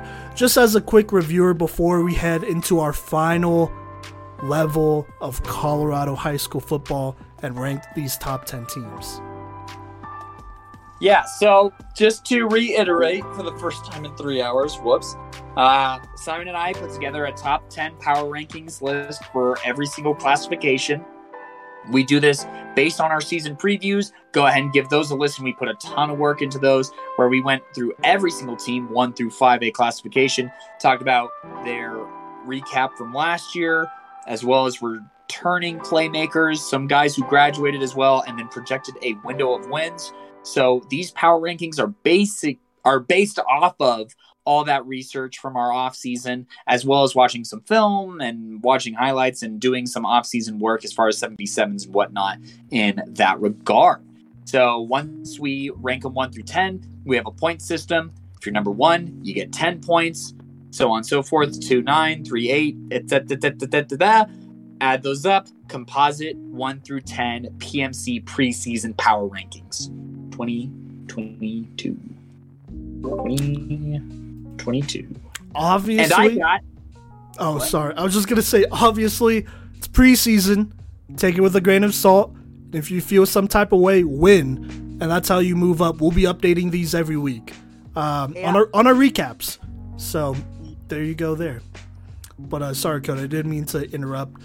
Just figured I'd give you a quick little breather before you go ahead and get this thing started. I'm going to tear into it. Beat them up. All right, so here at number 9, I actually have 2 teams who are 10/9 because we have a tie. Classic PMC stuff. But the first team that I'm going to talk about here is Arvada West. Look, they won the Jeffco League last year, and that's a huge freaking deal, okay? I mean, that's a very competitive league in 5A, and the fact that they won it and had that first-round bye was massive, all right? But they do lose a lot. They lose 97% of their hurries, 85% of their sacks. Look, their defense is taking some serious kicks to the groin here as far as graduation. I'm looking at Wyatt Blumquist. I'm looking at Hagel Pitt. I'm looking at Henkel. I'm looking at Brandon Simpson. I'm looking at Michael Reynolds. Tons of tackles for losses, tons of hurries, tons of sacks. There's also, on special teams, they are losing some serious talent in Jacob Simpson, as well as Ian Lee. He's somebody's film who I broke down. He's playing on the next level. I want to say he's playing like NAIA football or D3. But, he was a great slot receiver, good speed, mismatched on linebackers, obviously. And, he paced the team in total return yards. He had 156 on kickoff and 236 punt return yards. Usually you see the kickoff return numbers a little bit higher because you have more room to run. But, overall, 800 yards of scrimmage, lots of talent departing. I think that's why they're not as high as, maybe top 5 where they would have been last year if we did like an end of season power rankings. But I mean, look, Charlie Smith, he's somebody who's going to take a step forward on this defense. Jordan Schneider was somebody as a sophomore who had quite a few tackles for loss and very limited action. But I think that the real talk of the town here is going to be on the offensive side of the ball. You're getting Ethan Cook back, and he's going to cook up some of these defenses this year. I saw him throw in the Broncos 7v7. I'm not as worried about his hip. I even got to talk to him. I asked him how it felt, and he said good. Obviously, it could look a little bit different in pads, but so far he's looked like he's made an excellent recovery, and he has great receivers catching the ball for him. Drew Martinez, Brady Witherspoon, both very solid guys, but I mean, Drew Martinez is just a mismatched nightmare on the offensive side of the ball, and this team is going to score in droves. Yeah, no, absolutely agreed. Big fan of Ethan Cook. I think he's a great player and whatnot. I know Arvada West ran the spread last year, and they got a couple of teams who can't throw the ball and whatnot, or won't throw the ball. And so we'll see. I think this year will be really interesting. They got to earn their way back, though. I mean, with the number of players they're losing and whatnot, obviously the injury to Cook as well. This is definitely a little bit of a little bit of maybe a redemption year. Like, hey, we still got it type of years. So we'll see, I mean, they're obviously here in the top 10 for a reason, though. So there you go. Oh, yeah. And there's another spread passing team here at number 10/9, whatever you want to call it. They're tied for the same spot as Arvada West, and that is the Fairview Knights. Look, their offense was potent last year, but, in the graduating seniors department, it's called graduating seniors / departing talent. They did lose freshman phenom Beckham Kritza. We as a state lost him to California. obviously wish him the best of luck. He is still PMC fam. But, I mean, they're losing him. They're losing CU commit Grant Page. Obviously, that's a tough loss. They also lose one of our top 5 interior offensive linemen in Nick Worster, who is very solid. They lose Ben Anderson, who is a solid senior receiver. And, they're just losing some solid pieces on offense. But I don't think it's time to panic. Look, Rowan is a very solid quarterback. He's going to be stepping up here. He got to throw the ball and run the offense on the JV level last year as a sophomore, and he excelled. There were points where he looked like one of the best quarterbacks in the offseason for the Ducks this past year. So obviously, I think that he's proven in passing situations there. He has one of the best, if not the best, class of 25 prospect, and Jordan Rochelle catching passes for him, who is like top 5 in the entire country of freshman receivers in like receptions, yards, touchdowns, and whatnot there. He's very good, and he's just a mismatch. And he's somebody who can run routes from the inside and the outside. He's somebody who could probably even do a little bit more on special teams this year to kind of fill a void that has been left behind. And then on the defensive side of the ball, I mean, you have just great incoming talent as far as, defensive ends, turn linebackers that can hit hard. Zach Lewis is somebody who's going to be very good his senior year. He had 104 tackles last year. Josh Zhang is somebody who's going to be returning, who had a pair of picks to his name. And, Ryder Villarreal was another freshman from last year who had a team-leading 58 interception return yards, as well as 2 fumble recoveries. So playmakers on offense and defense leads to another good year for the Knights. Did you mention Brock Colstead? Why don't you mention Brock Colstead? Yeah, I'll mention Brock. That's our guy. That's our guy. Another class of 2025 guy. Love the kid. Great linebacker. Oh my God. He is probably one of the best young cover linebackers in the entire state. Probably one of the best cover linebackers in the entire state, period. Got to see him with TFG. Saw him with, work out with EPO. He is that guy. Also, he's huge and he's a massive athlete that moves really well, and he's going to be a problem. Played defensive end last year. Will be moving to linebacker, which I feel like is a little bit more of a better fit for him, and he's going to turn up. This linebacker duo, and we don't talk about many linebacker duos, of Zach Lewis and Brock Colstead could be real freaking dangerous. They're going to give a lot of teams headaches. And then also, I just want to reiterate, Rowan Reisner, he's been waiting for a while, and he is a good player. And so, yes, Beckham Kritza, he's a talent. They're losing him. That's a tough loss. But Rowan Reisner, he's going to step in, and he's going to show the state what he could do, finally. And I am really excited for him, happy for him. He's been working hard this offseason, got to track his progress a lot with the Ducks. Shout out to them and whatnot. And, we'll see what happens, but don't be surprised if he turns up this year and everyone's like, oh, where'd this Rowan kid come from? Because we've been known. So there you go. Boom. Is it me that's up next? My bad. Yes. All right. Well, those are our tied teams at 10. At number 8, technically, because they're tied at 10, we got Thunder Ridge. Let me go ahead and start the clock here and pull up the film here. There's no way you're going to make the time on this one. I'm calling it now. Yeah, I'm probably not. Hey, so last year had a really good year.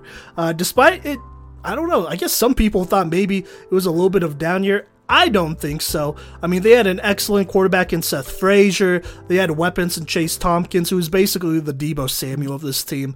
Did a very good job. You have J.D. Rickford, who is their starting back. You have Jack Horsford, who's their lead receiver. Derek Pacheco. You have 2 linemen they're losing in Brandon Ems and Tyler Chatal, who are moving on to play on the next level, by the way, so congrats to them. So they are losing quite a bit of talent.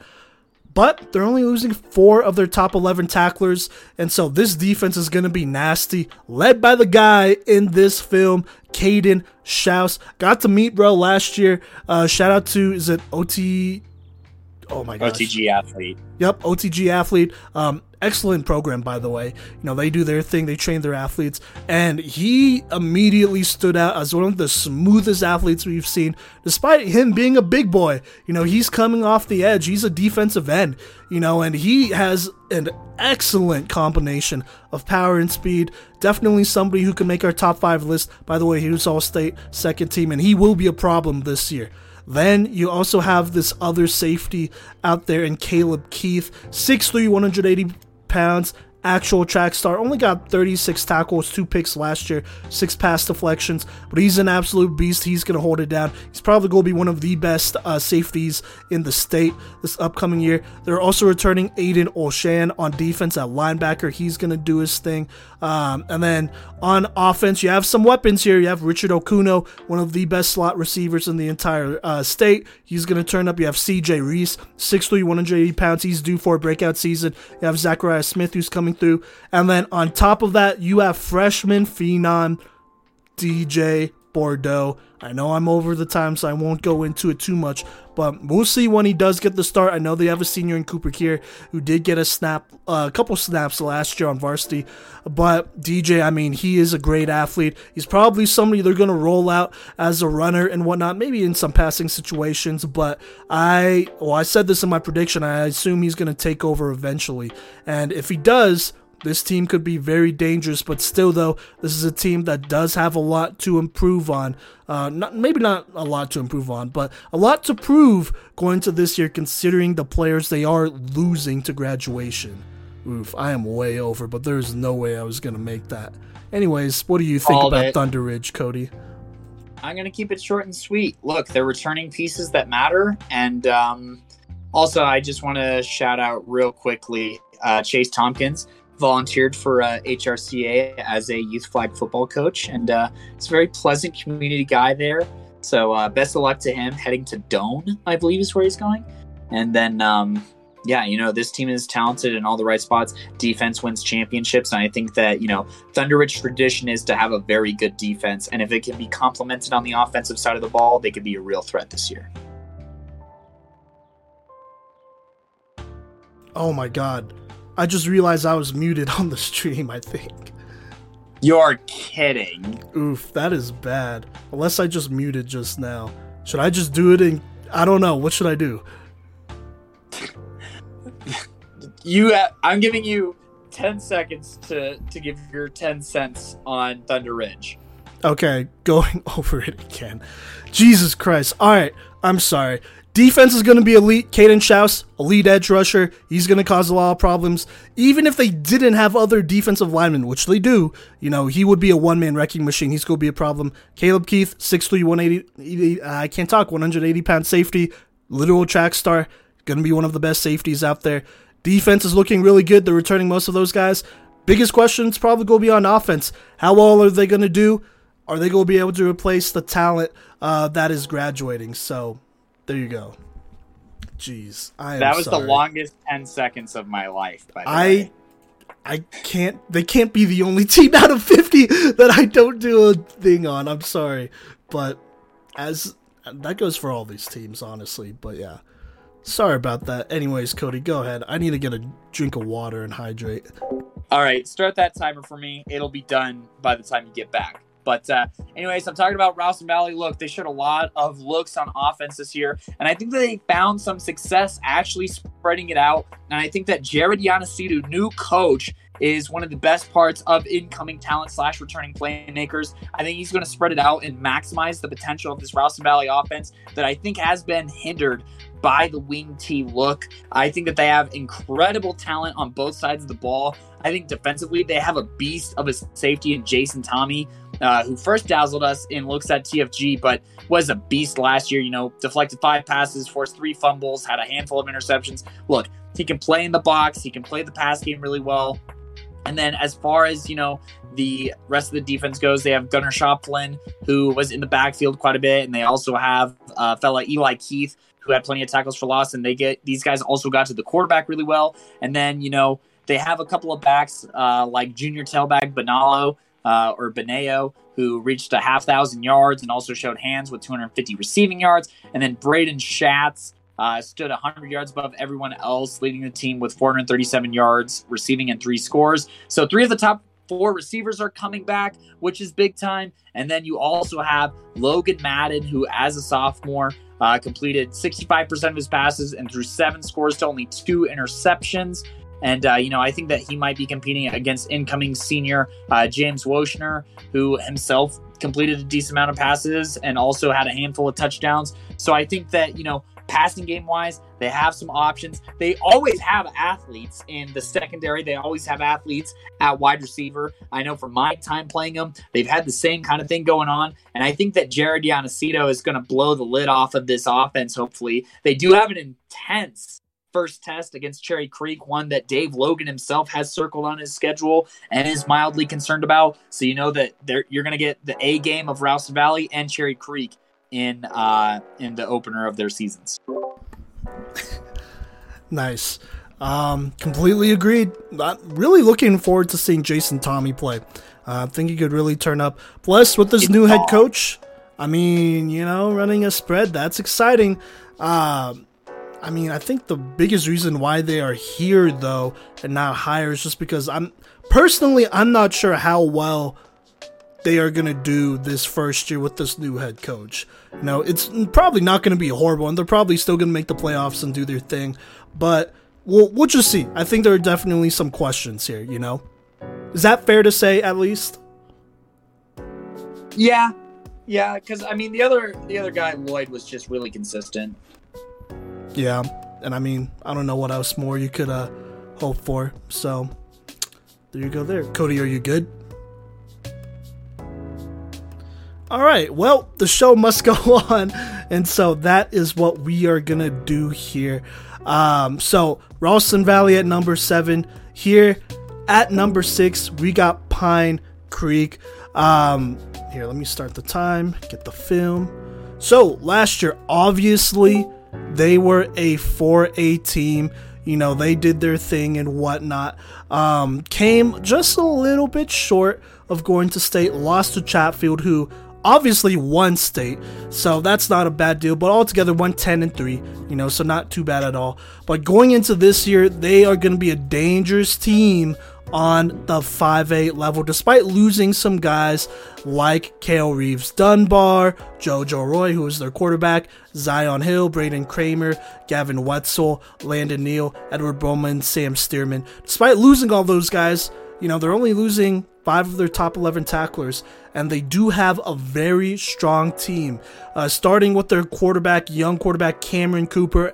As a freshman, obviously played freshman snaps, but was the backup on varsity and got his first start against Chatfield, which was really bad. Well, it wasn't really bad, but that's a really tough matchup to take on. That's what I mean. The situation was really bad. He actually got in against Loveland, and he did a solid job there. Got to see him, basically I've been following him since he was in middle school. He's done his thing. Going forward, he will be the guy. Look out for him. Then you got Mason Miller, whose highlights are playing right now. D1 guy, offered by Iowa State already, will only be a junior this year. Absolute monster of a man, 6 foot, 220-ish, definition of a power back. He will be an absolute problem. And then on the offensive line, you got a bunch of D1 offensive linemen in Carson Kaplan, Devontae Johnson, Connor Laxon, Matthew Jennings, Tristan Randall. You got a bunch of guys who are going to clear the way. They're going to do their job there. So there you go. Then skill-wise, you have Justice Nicholson, Kai Goetze, Jerry Lydiot. They're going to do their thing. Then defensively, which has always been the strength of Pine Creek, you got Ramon Pacheco, Brett Alvey, Jaden Anatone, and Layden Robinson, who are going to hold it down. And per usual, Pine Creek is usually pretty solid, pretty good defensively, pretty stout, even in their down years. And so this is definitely not a down year. And so they are definitely a contender right away as they enter the 5A level. Cody, are you back with us? Yes. And I heard what you said. My phone kind of chunged a little bit. But, oh my God. Can you hear me? Yeah, I can hear you. You're good. Just keep going. Okay. Look, Pine Creek, they've been playing 5A teams. They've been playing them pretty well. So this transition, not a huge deal. Even Coach said that he felt like Chassa helped them out quite a bit here, and they competed against some 5A contenders last year pretty tightly. So look for them to do that again this year. By the way, not Chassa helping them out, like that, but like scheduling wise, Yes, like scheduling gradually more 5A teams as the years go on. Yes, so I'd be surprised if they didn't make an impact right away. They're going to get their shot at a couple of teams, and while they do have some young players, I mean, they have that perfect mix. You know what I mean? So I'm not like super worried about them. They'll be in the mix here for state and the playoffs. So yeah, but yeah, there you go. There. Yep. You want to take it away from here? Go for it. Yeah, back to somebody who can get it done in 2 minutes. We're gonna be talking about the We're gonna be talking about the Grandview Wolves here. Look, they were in the semis last year, and they're going to be returning a lot of talent. I think defensively is where I probably have a couple more questions in the secondary. They just have some major holes. I'm looking at Malik Singleton and Caden Rulo, two of the most talented secondary players in the entire state, regardless of classification and squad last year. Tons of interceptions and turnovers and general forced fumbles, opportune turnovers and forced fumbles. And, the skill positions will just need basically a full reload as well. Evan Johnson's going to be graduating after having a ton of return yards as well as receiving yards. Tristan Burris only caught 2 less yards than Evan and was the leader on kickoff return. So lots of special teams and secondary guys to be replaced. However, don't worry too much. Their defense is still going to be strong. Max Kibbe returns after 102 tackles last year. And I think that they're going to be a really dynamic duo between him and Preston Emkin, who flew sideline to sideline while just laying down some serious hits at the point of contact and possessing speed to chase down quarterbacks and make plays in pass coverage as well, breaking up 4 passes. The Wa-Kalanji family continues to be integral to Grandview defenses. After only a couple of years ago, one went to CSU. There's now another guy here in Malumba who's, going to enter his senior year terrorizing quarterbacks and leading the team in sacks and tackles for loss. And then you also have sophomore Ngonkalo Wa-Kalanji, who is second on the squad with 5 sacks. So both these guys are going to bring the pass rush. The front 7 is going to be really hard to run against, and I think it's going to make whoever is going to be up next in secondary going to make their job a lot easier. And then on offense, you have class of 2024 Liam Zarka, who was a dog last year. I mean, he let the world know who he was with that game-winning drive against Pomona and didn't really slow down. Almost had 2,000 passing yards. I think that he's going to take a huge step forward as a passer, and guys like Simon Kibbe are going to help him out by being big body targets. Absolutely agreed. I don't think Grandview will miss much of a step here. I mean, you still got your quarterback, and we actually got to talk to Liam here at Media Day, one-on-one actually, so shout out to him. But, he is very confident in the receivers he has coming in. I know he does have a new group here after a lot of them did graduate, but, they're going to do their thing. The defense, they got some guys up front, especially, this is going to be a fun team to watch. They got a lot of talent, and it's going to leave room for players to step up, like a Zay Nito, by the way. I'm just going to shout him out real quick. So there you go there. That's Grandview. Yeah, and I mean, they lost to Cherry Creek by a single score last year, so they can hang in there with some tough teams. They've been hanging, yeah, for sure. Yeah. So, we got another tough team right up here next. Before Simon has 2 in a row, and that is Columbine. You know what they do. You know who they are. They're big and mean up front. They won the Broncos offensive lineman or defensive line. They won the lineman challenge. All right. So they're going to bully teams. They're going to run the wing T. They got a solid running back, oh my gosh, I am literally trusty.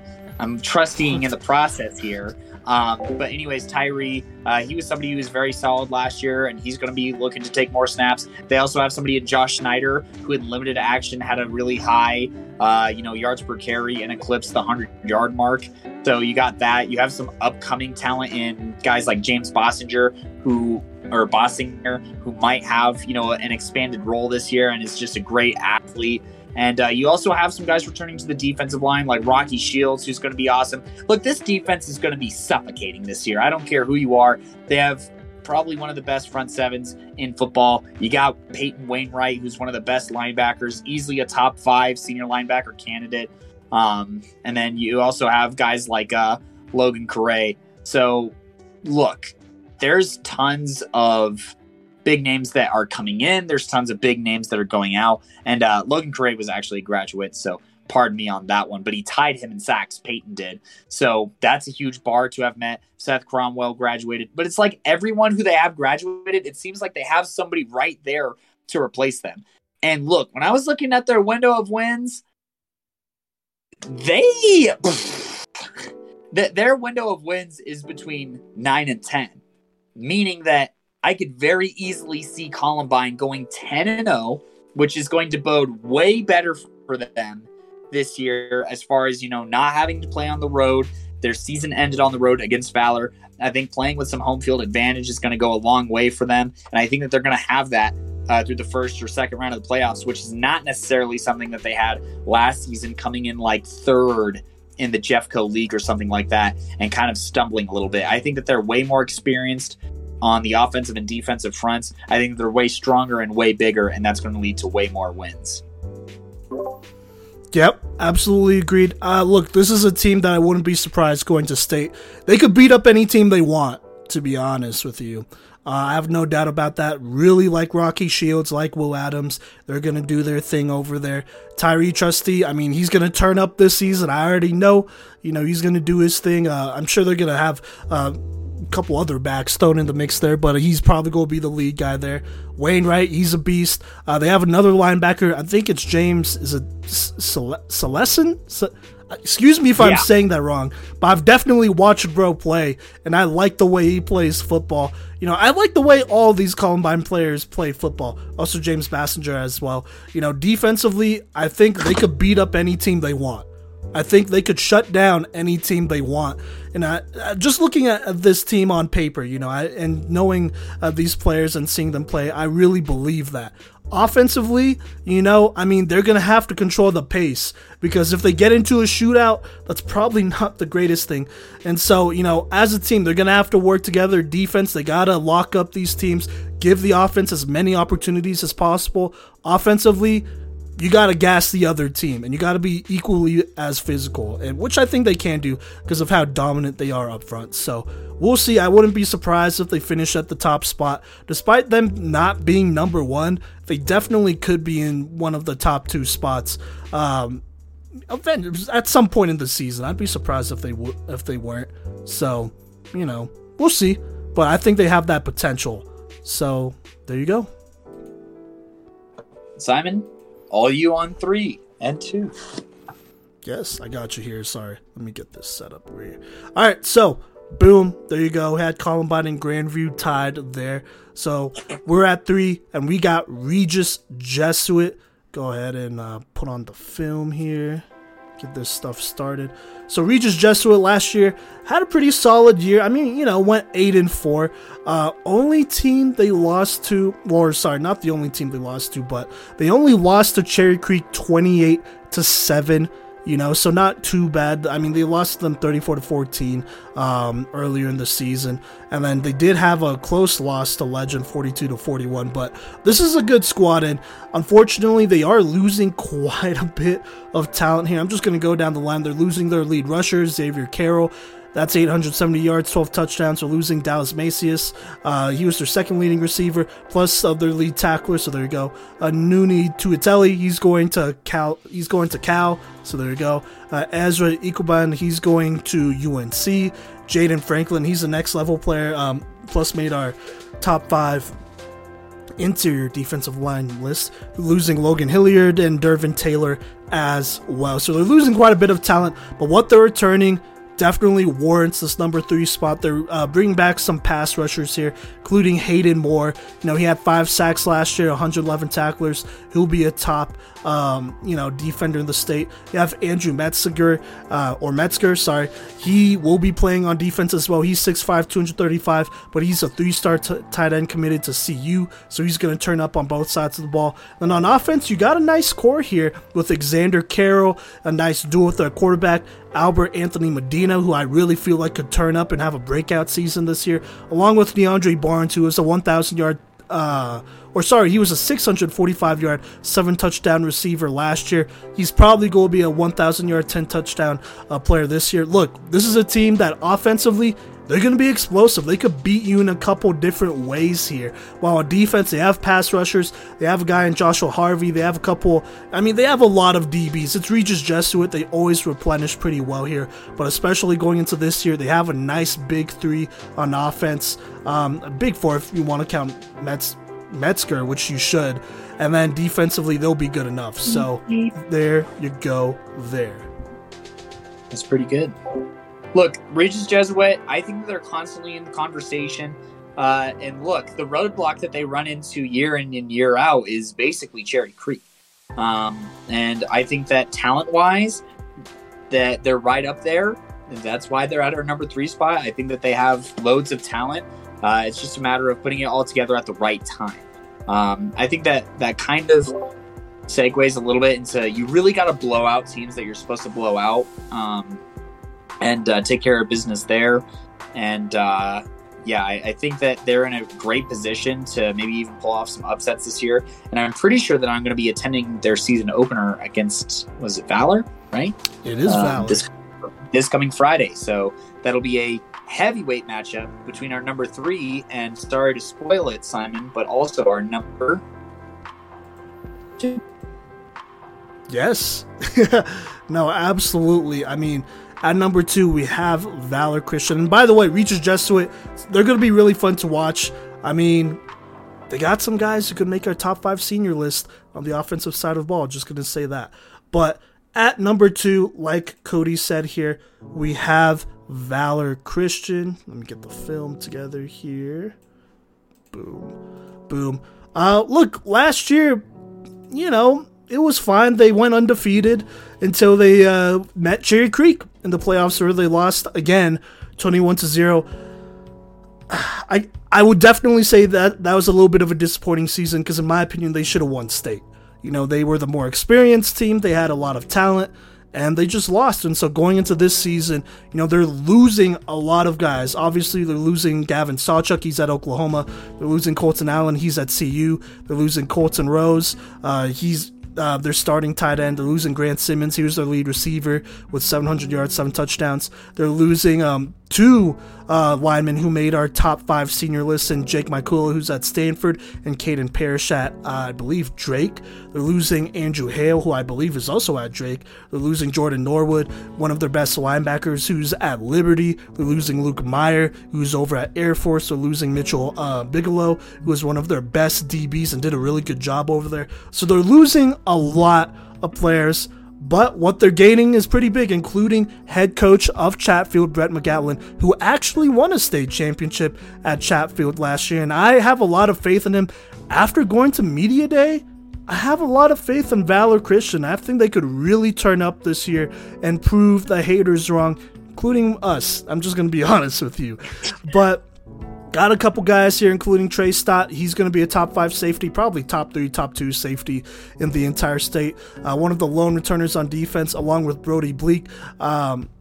I believe that's how you say it. 6'3", 270-pound interior defensive lineman. He's going to be an absolute beast. Plus, I think he'll be on the offensive line as well. Speaking of offensive line, you also have Tanner Morley, who's going to CSU. He already committed. I believe he said he's playing on the interior and not tackle, or maybe it's the other way around, but he's going to be a beast. Then you have Gabe Sawchuk. He's going to turn up this year, I believe. And then you have 3-star quarterback Asher Weiner here, Wiener, whatever it is. Excuse me if I say that wrong. Who's going to have to play like a 3-star for them to live up to this 2 spot here. As, the whole team is going to have to. Cody, What do you think about Valor Christian?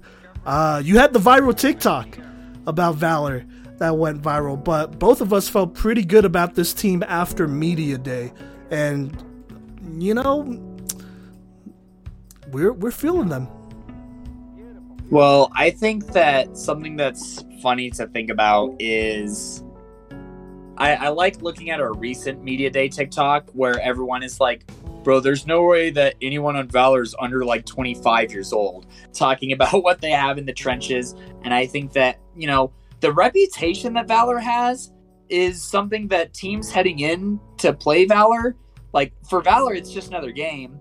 And this was kind of brought up at Media Day, but for other teams, like it's big bad Valor, right? And I think that that gets to teams, and a lot of teams lose before they even start. So, you know, Valor's ability to just maintain, you know, poise and composure and treat it business as usual is going to provide a lot of support for them this year. And I think having a way more personable coach like McGatlin is going to go a long ways. I think that it's going to set up Valor very, very well for the long term. I think that he's a guy who can stick around for a while. I think that he's a guy who doesn't mind taking some heat, but he's also one of just the best offensive minds in football. I mean, dude, that Chatfield offense was crazy last year, and they didn't even have a guy who really threw the ball. So, you know, the fact that they'll be exciting and it won't be dive, tackle, off, tackle, dive, that's going to make Valor a better team this year. So, yeah, I I feel like I might have defended Valor a lot in that Media Day TikTok, which is crazy. You know, but, you know, I really like McGatlin. I think he'll get this team right. And these players here, I mean, look, obviously they're Valor, but you still got something to prove. You haven't won state yet. None of these players have won state. The only one who's won state is McGatlin, and I think he could get them back there and potentially be one of the biggest threats to Creek. But we'll see. Like you said, Cody, every team's going to come ready to take their shot. No team is going to be that intimidated. I feel like there's going to be a lot of teams that are like, yo, Valor? Just see the list of guys I just listed. You know, they're on the downswing, so everyone's ready to take a swing at them, and no one's going to feel bad if they don't do well. So it's going to be up to Valor to pick each other up and lead each other. So we'll see. I think they could do it, you know, but we'll see. You got to win games, and you got to prove people wrong first, though. So there you go. But Cody, I think this might be one of the most obvious number ones next to our two-way number one, but go ahead and take it away. Thank goodness it's like the last team that we're really, really talking about. But I mean, they need no introduction. Back-to-back champs, Cherry Creek.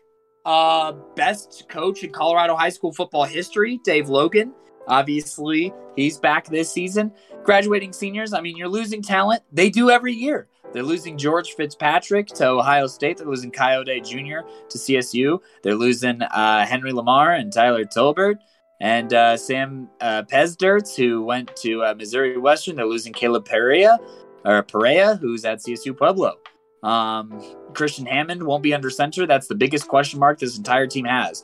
But who isn't coming back is, you know, who's not coming back is easier topic, because defensively, four-star recruit Blake Purchase comes back. 18 tackles for loss, 83 tackles, batted a ton of passes. Look, I can't even go through all the stats. Chase Brackney's coming back. Gus Zelinskis is coming back. Logan Brantley is coming back.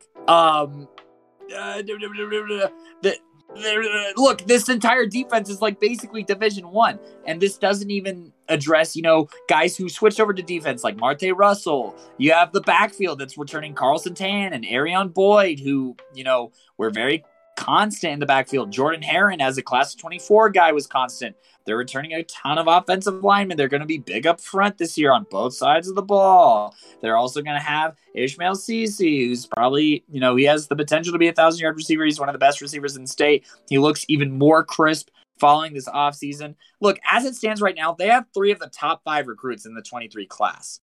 And 5 of the top 12, which is hilariously ahead of every other program in the state. They also have 2 3-star linemen in the class of 2024, and this doesn't even include Angelo Petrides, who is in the middle of this defense and one of the leading tacklers last year, who's already been offered to CU. At the time of projecting their schedule, I hadn't even looked at their schedule and said that they're going to be in state. Their most interesting game, I think, this season, they obviously have the opener against Ralston Valley, and then they face out-of-state talent again this year. Look, worst case scenario, they're 9-1 and they three-peat. Or, they end up losing in state. Worst case scenario, they end up losing in state, but they should probably three-peat. I know you didn't have a lot of time, so I'm just going to pick up here as well. They are also bringing in Exodus Johnson from Arapahoe, who, oh my God, is good. This is as good as this D1 defensive line could be. By the way, let me just go ahead and list the commitments of some of these guys here, except for Blake Purchase, because I don't think he's committed. But Logan Brantley, linebacker, going to Kansas, I believe. Chase Brackney, Iowa. Yeah. Hank Zelinskas going to CU. He just committed. Marte Russell, he has a D1 offer. Blake Purchase, obviously the 4-star, has a million D1 offers. Power 5. Didn't even talk about Javion Smith-Combs, 6'6". Yes. Their most underrated player is a 6'6", 230, 240 pound. I don't know how much he weighs, but he's a big boy. Defensive end outside linebacker who is going to get in as a rotational player as a senior, because that's just what Cherry Creek does. And he's probably going to earn himself some offers when all is said and done. Also, you have Aiden Napke as a freshman, considered the best freshman safety in the entire state. Plus one of the best safeties in the entire state. Simon, are you muted on the stream? No, why? Are you good? Well, I don't know if Cody is good, but I'm definitely not muted on the stream. Regardless, they got a million players. Obviously, quarterback is going to be a big question, but they got a lot of guys who, they got guys that they're going to rotate in. Peep the media day clip that we dropped. Logan basically said they're going to try a couple different quarterbacks, and eventually, I'm sure they're going to figure out something by a playoffs, which isn't even that big of a deal. But for now, you don't have to be a 2-star guy to win a state championship with this team, bro. Yeah, they'll start whoever, and they'll probably still make it to state because of how good this defense is, plus the running backs, and everyone else as well. So this Cherry Creek team, they are stacked. They are legit. Not only are they D1 talent, but they are Power 5 talent riddled. I don't know how else you got to beat that. Also, plus their line. Shout out to Estrella, Max Parrott, all these guys. AJ, they're stacked, absolutely stacked. It is going to be a tall order for any team in 5A to beat them. And even then, you have to play your best game against Cherry Creek, because even Cherry Creek's worst game is still going to be a challenge for most teams, to be honest with you. And they really don't have many down games. So there you go. I can't think of the last time they did. But anyways, our final preseason power rankings for 5A here. Obviously, we're going to update these every week. At number 9/10, it's tied Fairview Arvada West. After that, at 8, we have Thunder Ridge. 7, Ralston Valley. 6, Pine Creek. 5, Grandview. 4, Columbine. 3, Regis Jesuit. 2, Valor Christian. 1, Cherry Creek. Cody, do you mind if I talk about my personal rankings first and then hand it off to you?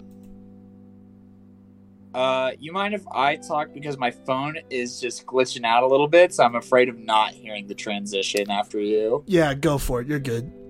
Cool. My phone is so hot right now. I'm surprised it's not melting the plastic thing that's holding it. But anyways, my rankings are pretty on brand with this. 1, Creek. 2, Valor. A little bit of a difference. I have Columbine at 3, Regis at 4, Grandview at 5. The top 5, pretty interchangeable. I have Ralston Valley at 6. I'm pretty high on their new coach and the direction that this team can go, along with the athletes that they have. 7, I have Pine Creek, right next to where they normally are. I have Arvada West 8, Thunder Ridge 9, Fairview 10. I have Arvada West just a little bit ahead because of the offense that I think they have more proven thus far than Thunder Ridge, and Fairview here at 9 and 10. I then have Rock Canyon at 11, Fossil Ridge at 12. Fossil Ridge, Tyler Kubat Going to be one of the best passers this year. Not sure if that's how you say his name, but that offense is going to be absurd this year. Rock Canyon, a little bit of the opposite. They're going to be able to run the ball really well, and they have a lot going on in their trenches. Mountain Vista, number 13, led by a solid offense. Then I have Mullen, number 14, and I think that they're going to win their league this year. They're in a new league this year. I think it's a very winnable one. Then I have Castleview here at number 15. Mambo number 15. Back to you, Simon. Okay, bet. Sorry, I'm spitting fast because my phone is seriously chunging. Okay, you're good. Anyways, my personal preseason rankings. Number 1, Cherry Creek. Number 2, Regis. Number 3, Valor. Number 4, Grandview. Number 5, Pine Creek. Number 6, Columbine. Number 7, Thunder Ridge. Number 8, Ralston Valley. Number 2, Fairview. And then at 10, I actually had Rock Canyon, but Arvada West beat them out. So there you go there. I think Rock Canyon is actually going to be really good. Have a stud in Aiden Duda. Have another stud in DeAndre Horn. And then have a very good defense, you know. I think that's a team that's probably going to make our top 10 sooner than later. Wouldn't be surprised there. Speaking of teams that will probably make our top 10, Mountain Vista, they'll probably make an appearance. They're just out at 11. I have concerns about their line, you know, compared to some of these other big boy lines here. You know, there could be some problems, but offensively, they're going to be explosive. At 12, I got Mullen. I just need to see them win games, to be honest with you. At 13, I have Fountain Fort Carson. They're going to have a good defense, plus they have some experience there. 14, Foster Ridge. 15, Arvada West. We'll see if they can move up or down. So there you go. 16, Castleview. 17, Douglas County. 18, I went Eagle Crest, then Rocky Mountain, Smoky Hill, Pomona, Horizon, Doherty at 23, then Cherokee Trail at 24. Obviously, these are due to change pretty soon here. We'll just have to see. You know, I mean, teams got to win games, and there's going to be plenty of battles in the top 10, and there's going to be plenty of battles to get teams into the top 10, but we will see. I think it's very agreeable right now. Top 3 teams for sure: Cherry Creek, Regis, Valor, per usual, you know, but anything could happen. Any team could lose, you know. We'll just have to see what goes down. But that basically wraps up our 2022 Colorado preseason power rankings. Like we said, we're going to update these every single week on our daily recaps, so be on the lookout for those. If you are just joining us, you can find this full live stream probably on Twitch. The whole thing will be there. You can watch it there. But we will upload this eventually on YouTube, hopefully by tomorrow, and then it should be on all major streaming platforms, Spotify, Apple Podcasts, stuff like that, if you want to check it out there. But just now we are showing clips on this podcast as well.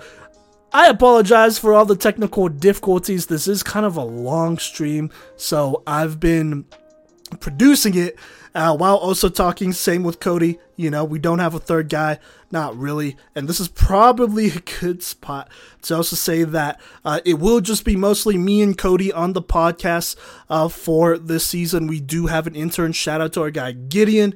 He will be attending a lot of games up north, you know, but he is an intern. We don't want to put too much on him as we have decided, and it was mutual to part ways with our guy Mason. He will be doing bigger and great things. So yeah, but just wanted to shout that out because I feel like some people don't understand that it's just you and me, Cody.